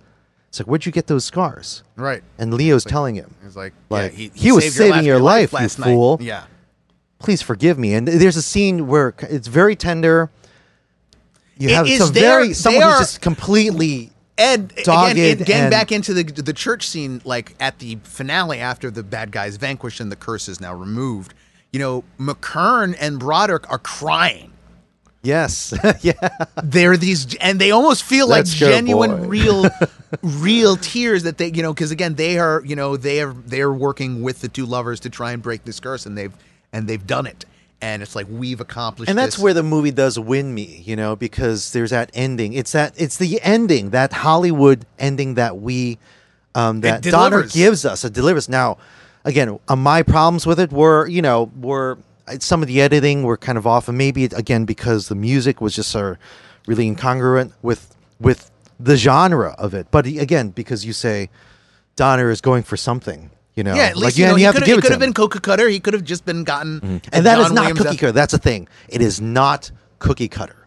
It's just, like I said, it's sort of small, big budget that we don't really get that often. It's not trying to be Lord of the Rings. It's not trying to be Willow or something. It's not trying to be some epic armies clashes. This is a very small, intimate story that happens to also have magic and these sort of adventure story cliches. But speaking it's of the very budget, much about the characters, and Donner delivers. Speaking of the budget, what in your mind? What do you think? Why it was a flop? I do think that they're I'll be honest with you. Let's lay our we all love like Rutger Hauer, but he's not Harrison Ford. He's not Kurt Russell. He's not. Yeah, he's not that. Broderick had not. Like I said, this was before. He was brought in because War Games was a hit, but even with War Games being as big a hit as it was, and it did very well. He had yet to really, get up. And this is not, I think, a kind of film that they sort of like wanted Broderick in there to like bring a younger audience, but I don't think a young person in 1985 is gonna go to this movie just because Matthew Broderick's in it. You know? And it is a little, I gotta tell you, it marches to the beat of its own drummer. We've talked about, like, you know, if you're expecting Excalibur type armor, you're not going to get that in this movie. If you're expecting Lord of the Rings size, spectacle, this is not that movie. There's some understand, and it is, if you let the, this soundtrack I don't like really, it's like, Look like the marketing also. It's like, just looking on the poster. this poster is a Drew Struzan one, right? Yeah, but And it's off the beaten. I think when I think of Drew Struzan's two most that's not like any of his other work. The first is The Thing, and the other one is this one, where it is like, okay, it's like Lady Hawk. There's a tree. Broderick, and again, it's Drew Struzan. He looks great. Michelle Pfeiffer looks great, and it is them behind a tree, and then like there's a scene in the film where Nava throws his family sword at a tree, and they're kind of using that imagery. How did that happen, by the way? Can I ask you? Like, the one that goes, "Patong," and I'm like, wait, how did that happen? It's a big scene with a lot of dialogue, right? How does he do that? And you see that, it gets thrown, and Broderick is like really close to where the sword prop lands in the tree. I honestly can't remember if I saw wires or anything. I didn't either. I'm like, right, and it's like going like, okay, how many times did you have to do that? How unsafe or safe was it?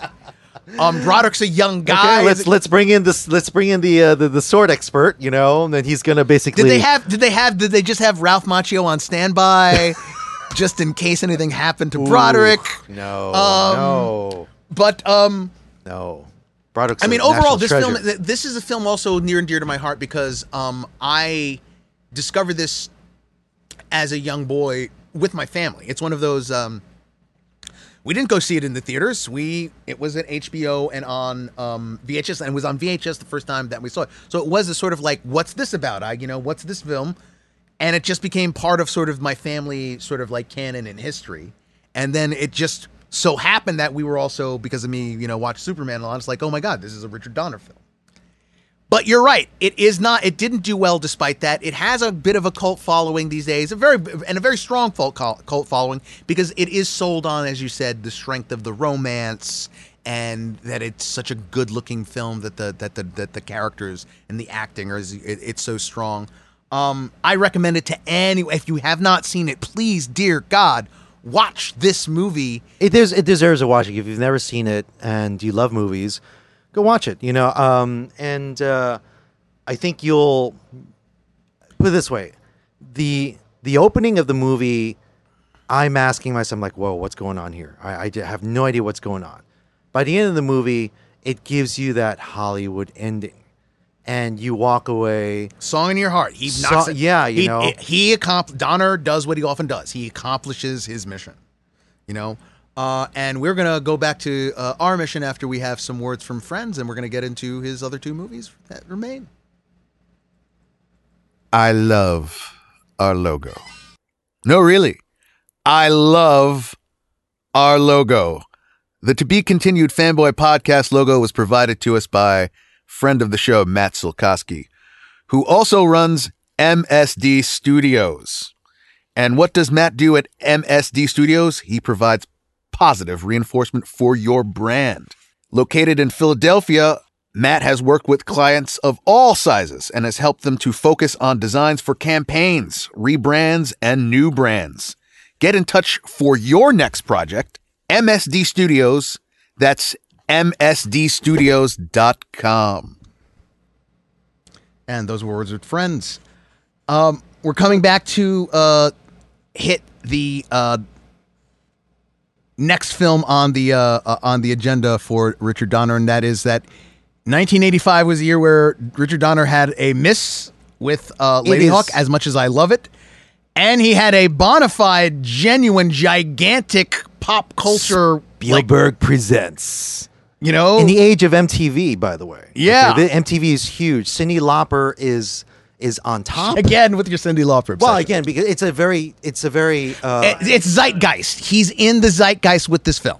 this is my wife's favorite movie, by the way. Can Yes, I say? yeah, Ed's very intimate with it. And no, well, for me, it's like the Goonies was not. We're not Goonies guys. We're not Goonies. Ironically, we're not Goonies. We would Right? not be. We Ed. What you're saying, Ed? What you're saying is we're the guys that drove Josh Brolin off the road.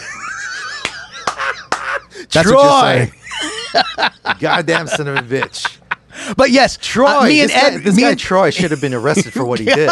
You know, me and Ed were having a discussion where we said, as much as we are intimate with this film and we know it very well, and as good as it is a very good movie. It deserves to be in the canon of the 80s kids movies. Personally, me and Ed don't. It's not in our personal canon. We appreciate it, we like it, but it's not. It's not our go-to, nostalgia piece. What did I say that I said? I probably saw. I said if a film with a similar vibe but different. I said if I'm gonna go for something like that, I'm gonna watch Stand By Me. well, you mentioned also Explorers, right? Because which is Forcefully, a lesser of the kid movies, right? You know, Yeah, it is in that C level almost. But it did have. But it does have. I resonated more with something like Explorers because of its science fiction aspect. Of it. This had Spielberg's. His thumbprints were sort of. Well, throughout let's the be movie. honest. It has a very kids Indiana Jones vibe. Literally, it has Short Round in it. Right, yes, Jonathan exactly. Ke Quan, who plays Data. By the way, I really have to say, but the worst thing ever done.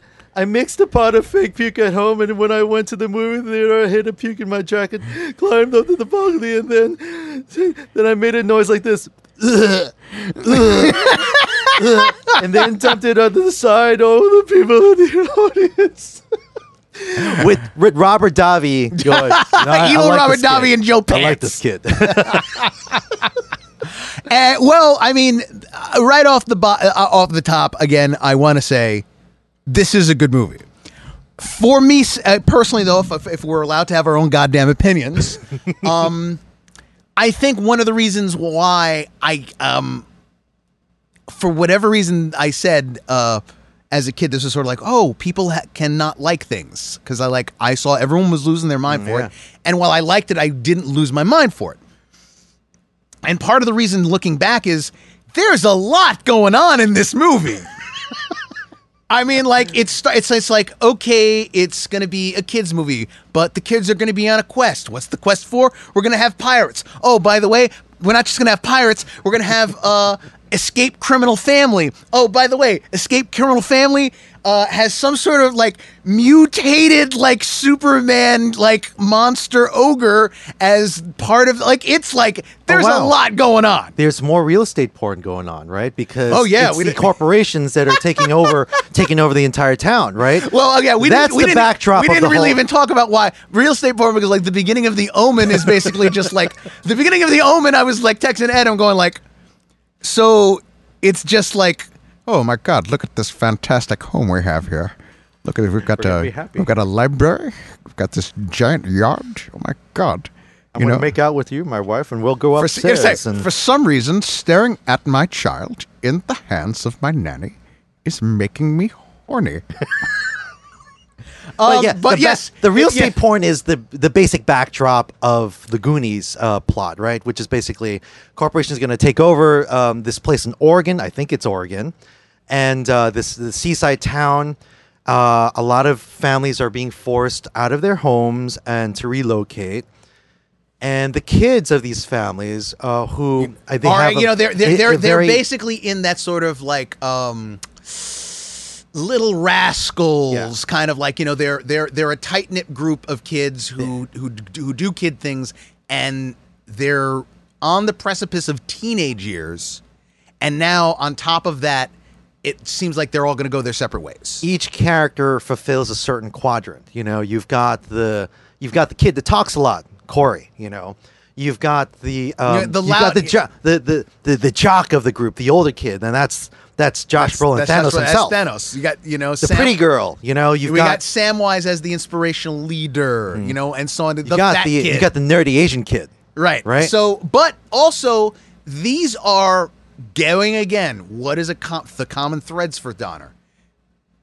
This is an impeccably casted film. Awesome performances from each.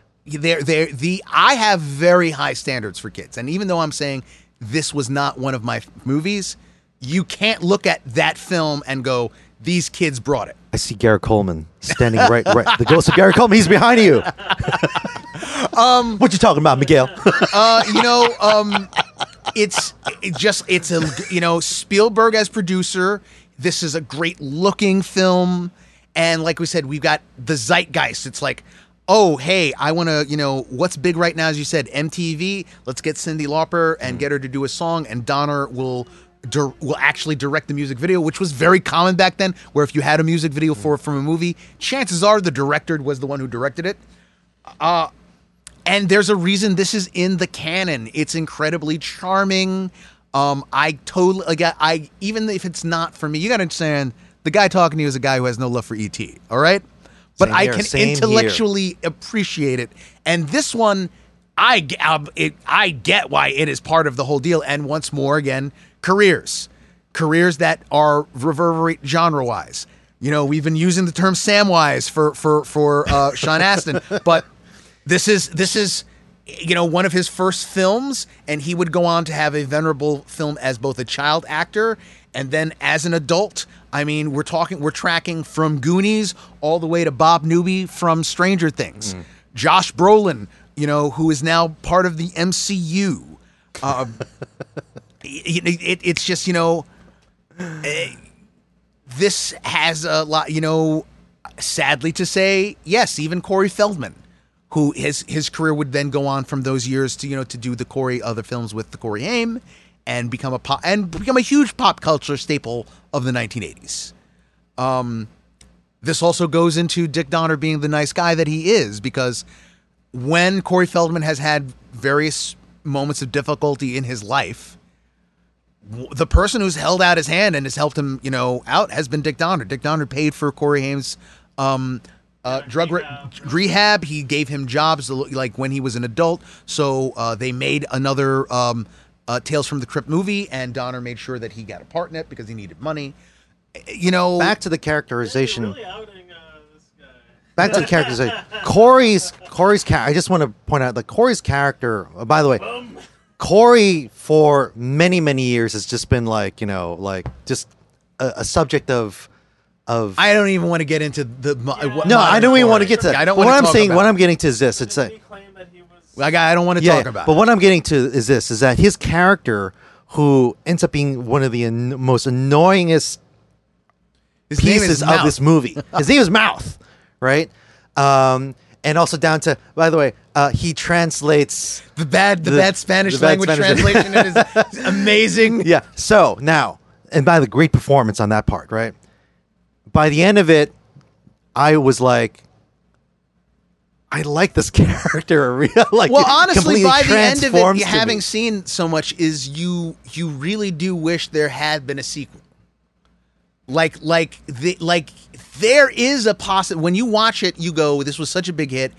It could have been Kid Indiana Jones. Like, you could have done another movie 2 years later, and they're just a little older. Do Ghost, be Stranger Things with this." I'm just like, this is the whole thing of this movie. These kids go on adventures, find treasure, whatever, just like Indiana Jones. I don't know. It's a very strong film, and it stands out in a time where, like, every other weekend, there was some iconic 80s franchise or 80s kids property that was coming into and making money hand over fist. And yet it's like, hey, the guy that brought you Superman is also here as well, and in full 80s mode. And, I guess he kind of needed it after, like, Lady Hawk, flops. And maybe, that may be why maybe Lady Hawk also does fade so, because it's like everyone just remembers Goonies from that period.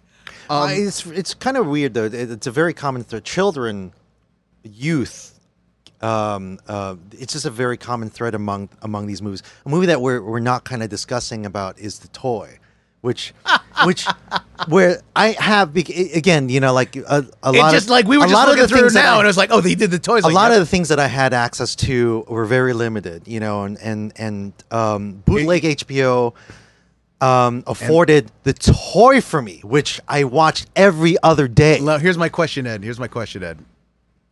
Did you watch it for the scene with the titties? It's not U.S. It's U.S.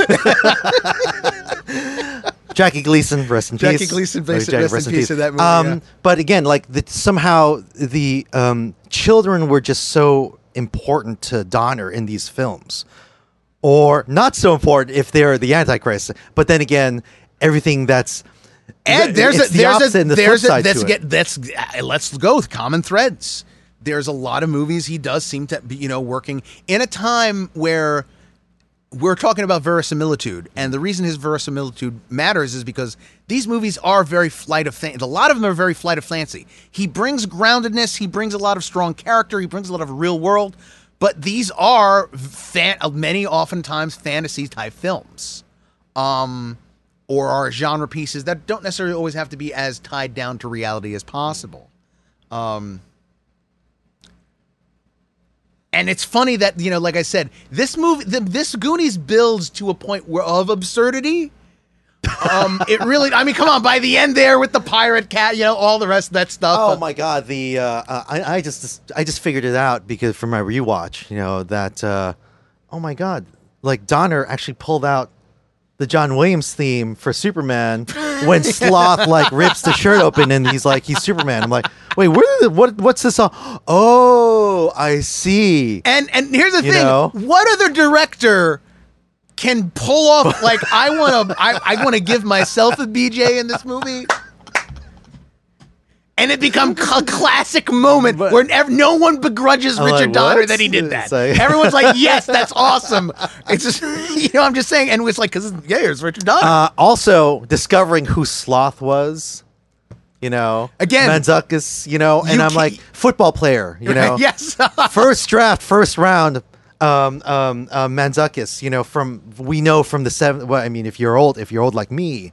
And he brings a little it bit in of that football. part. He is great as Sloth. Yeah, And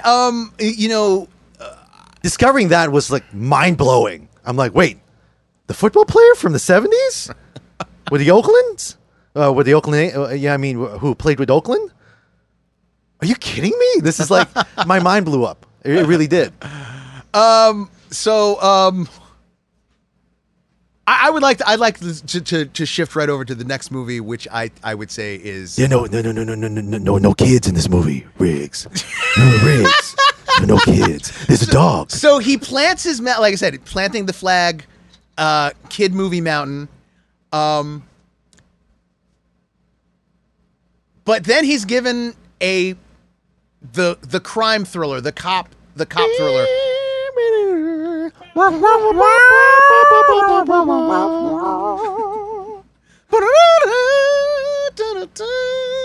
Once upon a time, ladies and gentlemen.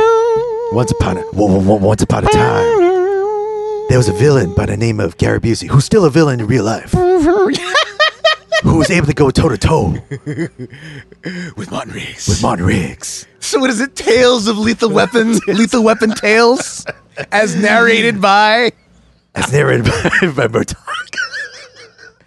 So Gary Busey, once upon a time, he knew kickboxing. Like we said, some movies are just part of our DNA, and Lethal Weapons is one of those. Is one of those movies. I mean, still being, we don't get. It's Always Sunny in Philadelphia. We don't get two awesome episodes of Always Sunny in Philadelphia without Richard Donner's work. And Lethal Weapon. There were many crime thrillers coming out at that time. Here again, he is like, what is going to do to make this work? He seems to zero in terms of narrative and storytelling and really has a mind for what is going to get the audience, involved in this story. And mostly he seems to concentrate on character, but it's not just character. In Superman, the movie, he always says, I have to get the audience to believe in wanting to see Superman and Lois get together. And as long as they have that, I got him. With Lady Hawk, it is again selling that romance, but doing it in a way by having it through the eyes of Philippe the Mouse. Here it is, I've got to build this relationship between these two characters.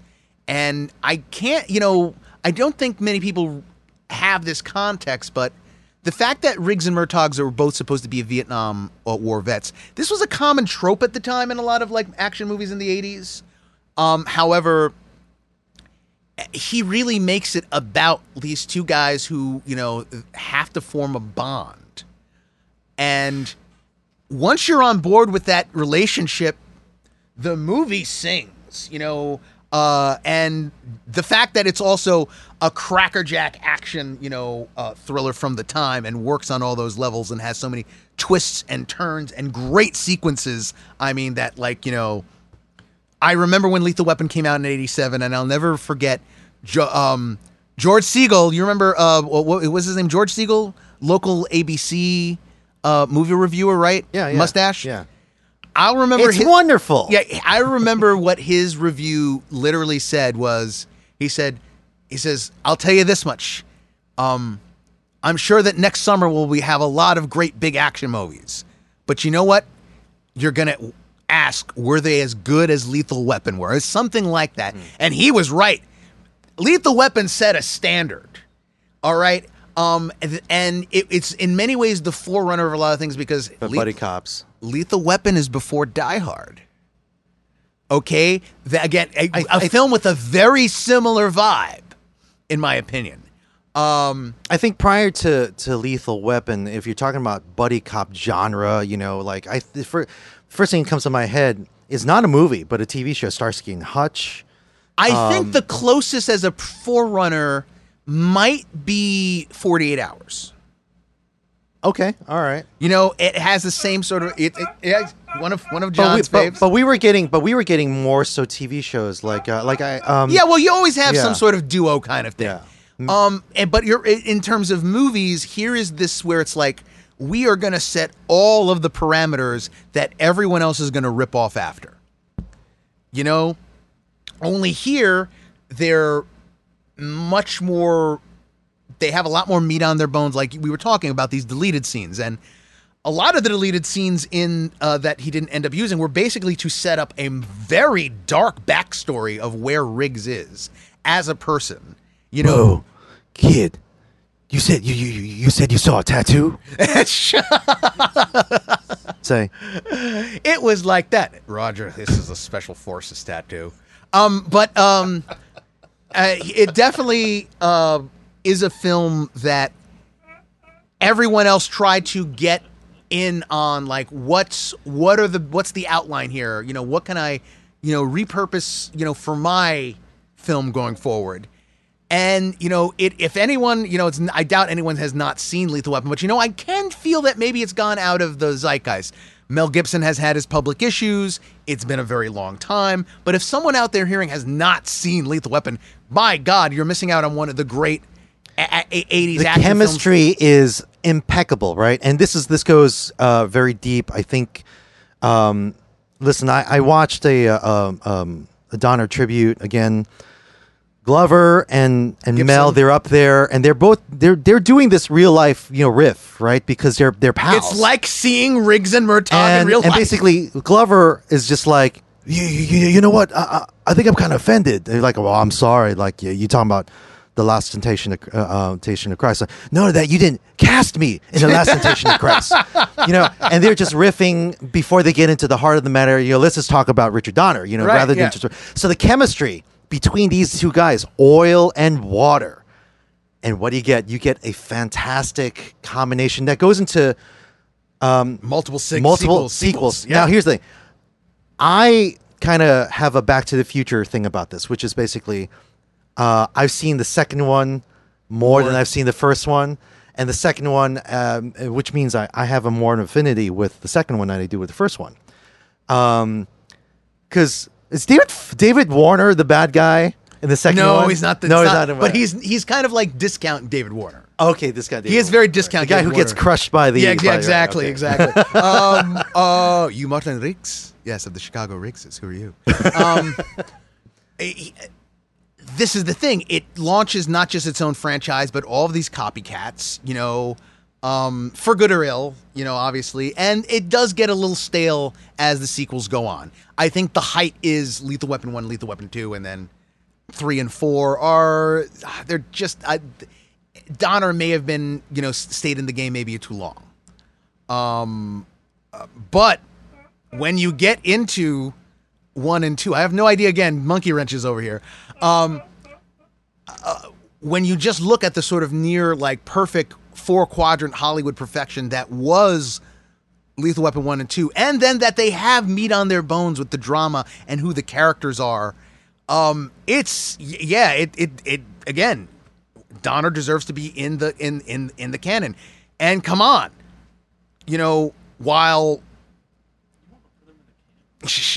Mel Gibson and Glover were known quantities and were getting work, this catapulted them into a whole other, stratosphere. And more common thread, again, you look at the cast that's surrounding them, and everyone is super strong. He brings in, Pesci in number 2, which is a stroke of genius because they were already were very strong, fun characters with a lot of humor, and this just added even more to it. It's Lethal Weapon 1 and 2 made it into my family's definitely personal canon as well. By the way, the most annoying element of the sequels is Joe Pesci in my mind, but that's just me. No, well, he did not have to. I will. Okay. No, but he didn't have to come back for 3, and he didn't have to come back for 4. Like, that was the thing. It was like he was a great element in that second film. There was no reason for and that is a part of the sort of the why 3 and 4 don't work as well as they should. It's crazy how he went from Goodfellas to Lethal Weapon. Joe Pesci. He went from Lethal Weapon to Goodfellas. Oh, All right, and prior to that, again, Yes. another example. of taking some, because Pesci Yes. was well known. You're right. He was his biggest thing up to that point, John, was Raging Bull. No, Raging Bull. Raging Bull. He's where he. He's in Raging Bull? Yes, Yeah, he's yes, the he's De brother, Niro's so- brother in that yeah. movie. And the thing about it is that it is Lethal Weapon that turns him into this household name, and it's there that rolls over into suddenly, Goodfellas and Casino, and he becomes the, I would say he probably got Home The Alone. most hardcore gangsters. Also Home Alone. And then also, Yeah, you're also right. Home Alone, you know what I mean? But you're right. Joe Pesci is kind of split in two. I always think of this Yeah, Casino and crazy Goodfellas. But then it's thug. like he did all the But Home then he also Alone. did Home Alone and Lethal Weapon. You're right. And again, as you said, as you pointed out, another, launch into the stratosphere, star that, reverberate across a genre, right? Scorsese is pulling out, though Scorsese did discover him in Raging Bull first. But I'm saying, I don't, let's be honest, the fact that he was this well-received part of this film in 87, in 89, probably was also why he was able to get cast in a Casino and a Goodfellas. You know, I just discovered literally, and this is just really Okay. a side note. This is a reoccurring character, Thomas Lennon. Yes, Reno 911, Thomas Lennon In as what? Leo Getz in Lethal Weapon. Oh, the TV show. As Leo Getz, a comedic ambulance chasing lawyer who once worked in the district attorney's Okay. office for being fired. But Anyway, this is the Fox TV he version. befriends Riggs and Murtaugh after he witnesses a client's murder. Oh, this is a TV version. Yeah, It's a TV as I version? said Oh, 3 okay, times okay. before. Yes. All right, okay. Anyway, Shout out, by the way, to my friend Glenn Hall, who worked on the TV show as the art director. okay. So he has this gigantic hit. You can kind of write his own ticket at this point. He can keep making Lethal Weapon sequels until the cows come home, and they'll probably still keep paying him. We move over into Who saw Jet Li? You know, that was so left field. yeah. But They Lethal were Weapon 4, right? They kept Yeah. trying to like keep this afloat. And They I think that's because Rush Hour had just come out. probably. I think it And I was. think, Well, look, yeah, you were yeah. starting to get that Lethal Weapon into the U.S. market. Hollywood of Hollywoods. Yeah, You it's know, like when it Die comes to- Hard. It's like Rush Hour. Well, just like any of them, it falls under the, it starts getting that sequelitis. There's not as much heart. They kind of lose the thread of what it, what it's supposed to be. But Donner was However- scheduled, by the way, to direct the fifth one. He was, you know, right. they still wanted. They There wanted was. to. They Well, wanted they to. They wanted wanted to. to. Probably won't be now anyway. For a number of reasons, not just because Donner's passing. He can write his own ticket. He is now part of so many hugely financially successful films. And yet he still has a couple of tricks up his sleeve, and one of them is a little film called Scrooged.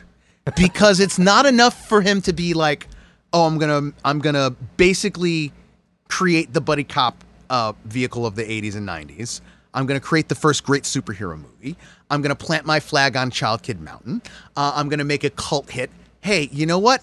I want to make a movie that is always going to be shown every single year because it's Christmas. Miguel loves to he loves to point me as the villain in this discussion here No, you just don't. You because you, I have a dislike with anything commercially Christmas. You know, and he's like, no, whoa, what's your problem with this? Like every time this comes up,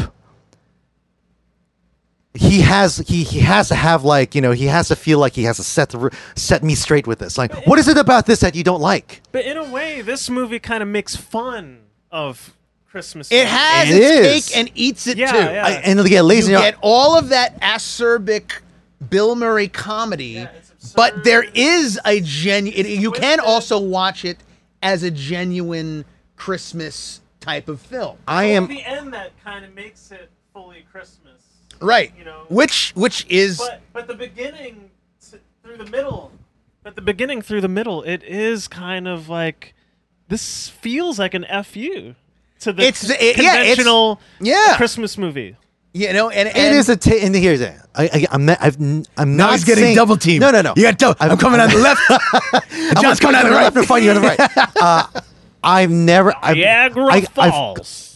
Full confession, I came to this movie really late in life. You know, if anything, I saw this movie for the first time in the past 3 years. The first time it was just, and I'm a huge Bill Murray fan, but somehow things that just have a commercially Christmas stamp on things, from TV commercials to when you're walking in the mall and you hear, you know, commercially Christmas tunes just playing on the intercom. You're Linus. Wait, we get it. wait. You're Linus, Ed. You tell me if this sounds Christmas to you.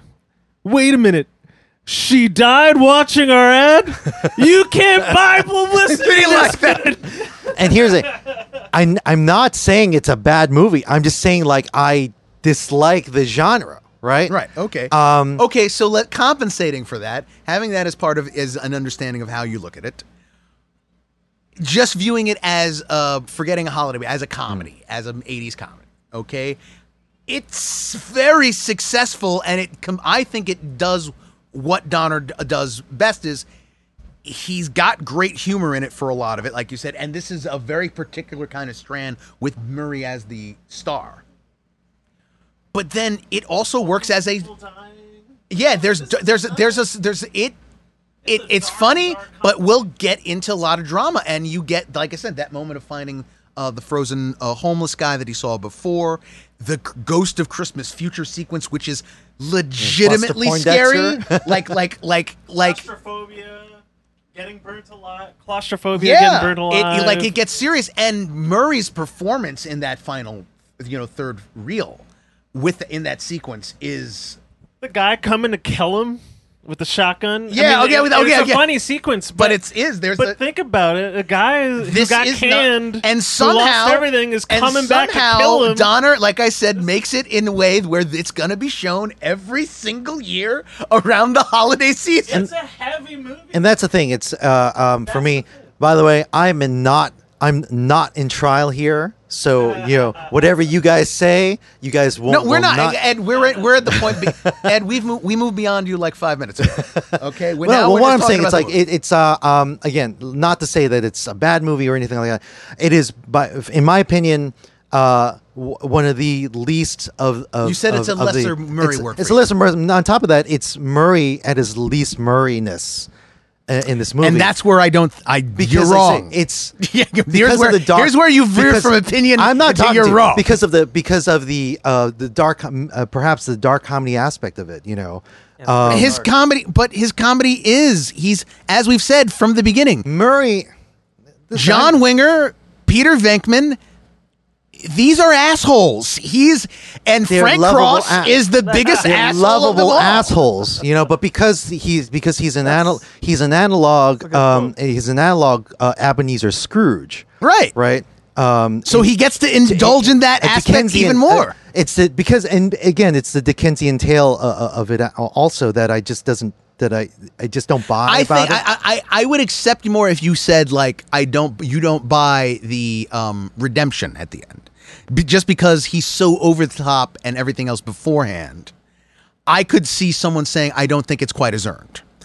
That said, I would disagree with that. I can see how someone might say that, but I would disagree because I do think it makes you feel at the end for him. And again, especially like I said, that Ghost of Christmas Past thing. And they also Or how about when he gets like a piece of veal for his birthday? Like again, yes, that's played for laughs.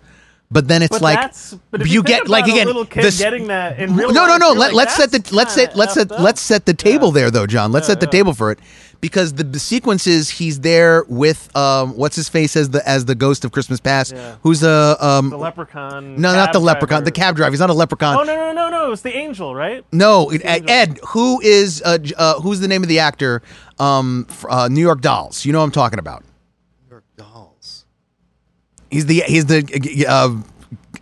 David Johansen. My God, hot. Come on, Ed. Jesus. Buster Poindexter. Yes, Buster Right. Poindexter. Yeah, exactly. There's a very comedic. It's like there's nothing you can show me that's going to make me cry. And again, Poindexter. Niagara Falls. And exactly. He goes. Genghis Khan said the exact same thing, but when he saw his mother, Niagara Falls, and then it gets repeated, and it's real because you really feels like, as anyone would when seeing their mother, if she has passed, and it's that genuineness is threaded around or through the more cynical, darker stuff until you get to the end, which I do think because of that Ghost of Christmas Past sequence does feel very earned and does feel very genuine, and you come out of that movie. Murray is just he is master of ceremonies. You know, the reborn Frank Cross is suddenly, here's the thing, throughout the first, let's say 2/3 of the film, Donner has him as Winger Venkman Bill Murray. When he comes out of the elevator, he is Lounge Lizard Murray. He is the Murray who appears in the Buster Poindexter music video. And he's just like singing and dancing and happy to be alive. And that is true Murray to me, right? You know, by the way, about this, Karen Allen. Yes. Okay. Yeah. And that is, if anything, again with the one sincerity that I do appreciate is that relationship stuff. That relationship and with having Karen her Allen. and her as an actress, like you said, which goes again to Donner's casting, because we look at this film. And you've got, you've decided on that this is going to be a Bill Murray vehicle. Bill Murray is one of our greatest performers of all time. Alfre Woodward, as the Bob Cratchit analog. Carole King. We brought him up before. Robert Mitchum is in this. Wait, Carole King's in it? Carole King. She's the Ghost of Christmas Present. David Johansen as the Ghost of Christmas. Yeah, that's Robert Carole King. Robert Forsythe. yeah, Robert yeah. Forsythe. I'm sorry, John Forsythe. I'm sorry, John Forsythe. It's all again a very strong cast, bringing it, and this once more is very much of its time. Because it feels like, again, this feels like the studio said, we want to make a modern day comedy, Scrooge, can you deliver that? And he says, absolutely. And a certifiable hit, with a budget of $32 million, and it banks at $100.3 million. And made then its money 3 times over. and then you know? it goes, and then again, it will make them money forever in syndication. He really he knows how to knock these things out of the park, and this is a really it's another strong feather in Donner's cap. I will say this is one of the few times I heard that there was, because apparently there was some tension on set between Donner and Bill Murray. Yeah. Really? Yes. Yeah, because Bill Murray thinks he's God. rightfully so, but he has a little bit of an ego. Because he's Because a he's Bill god, Murray. not the god. Yeah, exactly, God, exactly. not the But here's the thing: I don't think we get a Groundhog Day without Scrooged.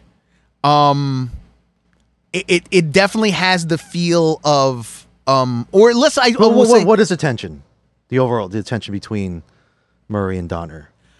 it wasn't. I'd be It was very approach. interested in It was the approach of the darkness or not, Oh, okay, lightness okay. or not, that sort of stuff. And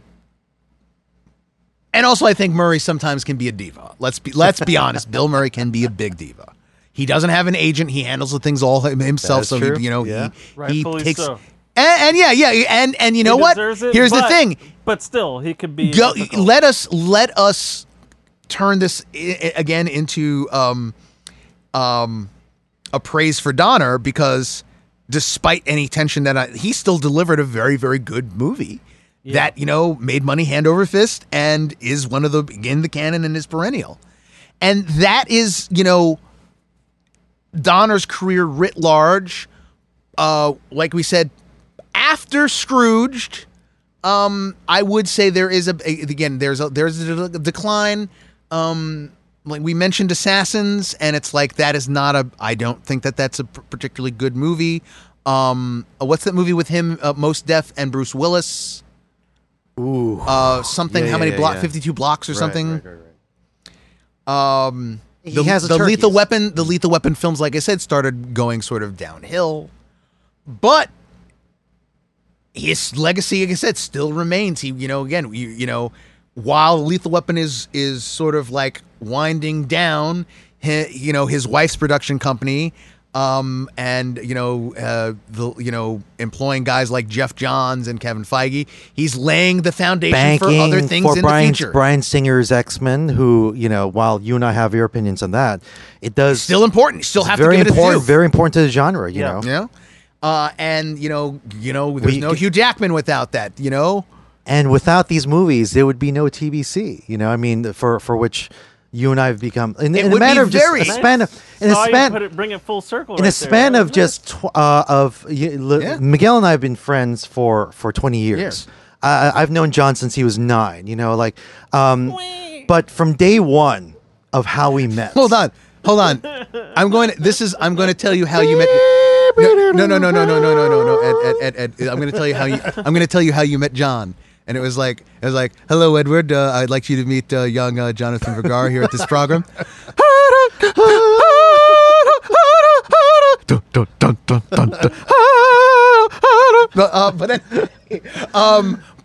Yeah, He's a new partner. yeah, It's a new partner. absolutely. Can we say, do we have an MCU? Do we have a glut of superhero movies? Even though we always say, it's the two genealogies are Burton. You're either going to do it like Burton or you're going to do it like Donner.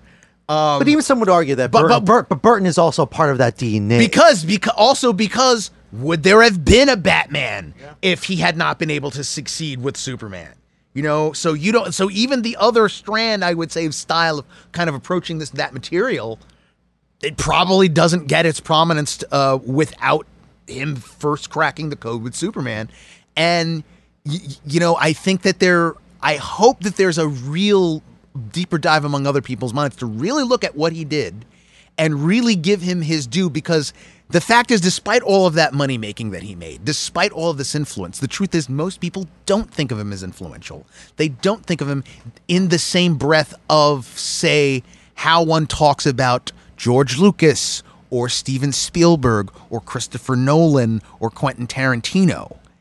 And I think that I hope in a few years a lot more people's eyes are open to the fact that no, this man had a enormous amount of influence, and you know 6 degrees of Kevin Bacon, about 6 degrees of Richard Donner. Yeah, that's true. There's you can't piss anywhere in Hollywood these days without at least some trickle of that landing on something that he did.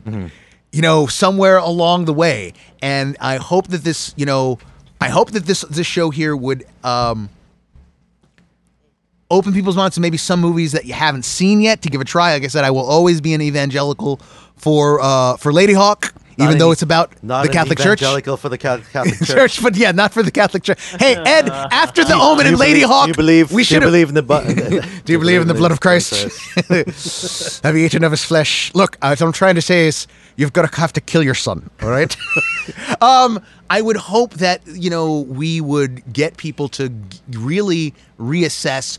And if you haven't seen any of his films, really, honestly, don't just go back to Superman. Don't just go back to Lethal Weapon. Watch Lady Hawk, okay? Watch The Omen. Watch Goonies and see the real breadth of this guy's talent and what he brought to the table.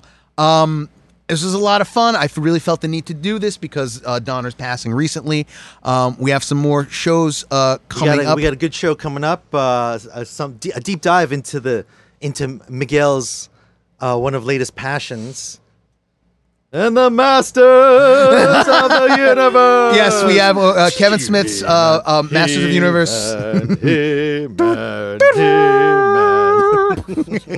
Bashasaurus.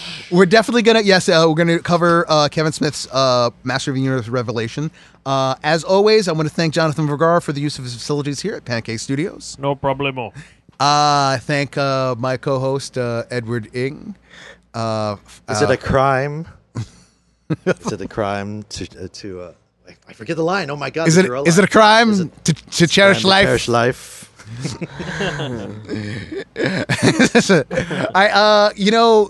Again, you cast Marlon Brando in the role of Patrick Troughton. He's gonna get Peck on board a little. Do you believe in the blood of Christ? You can't even say it. Thank you very much for joining us. I hope you come in for the next time. And until next time, to be continued! To be continued! Hey, thanks for listening to Be Continued, a Fanboy podcast. Please check us out at www.tobecontinuedafanboypodcast.com. You can also be found on Twitter, Facebook, Google Play, Stitcher, Spotify,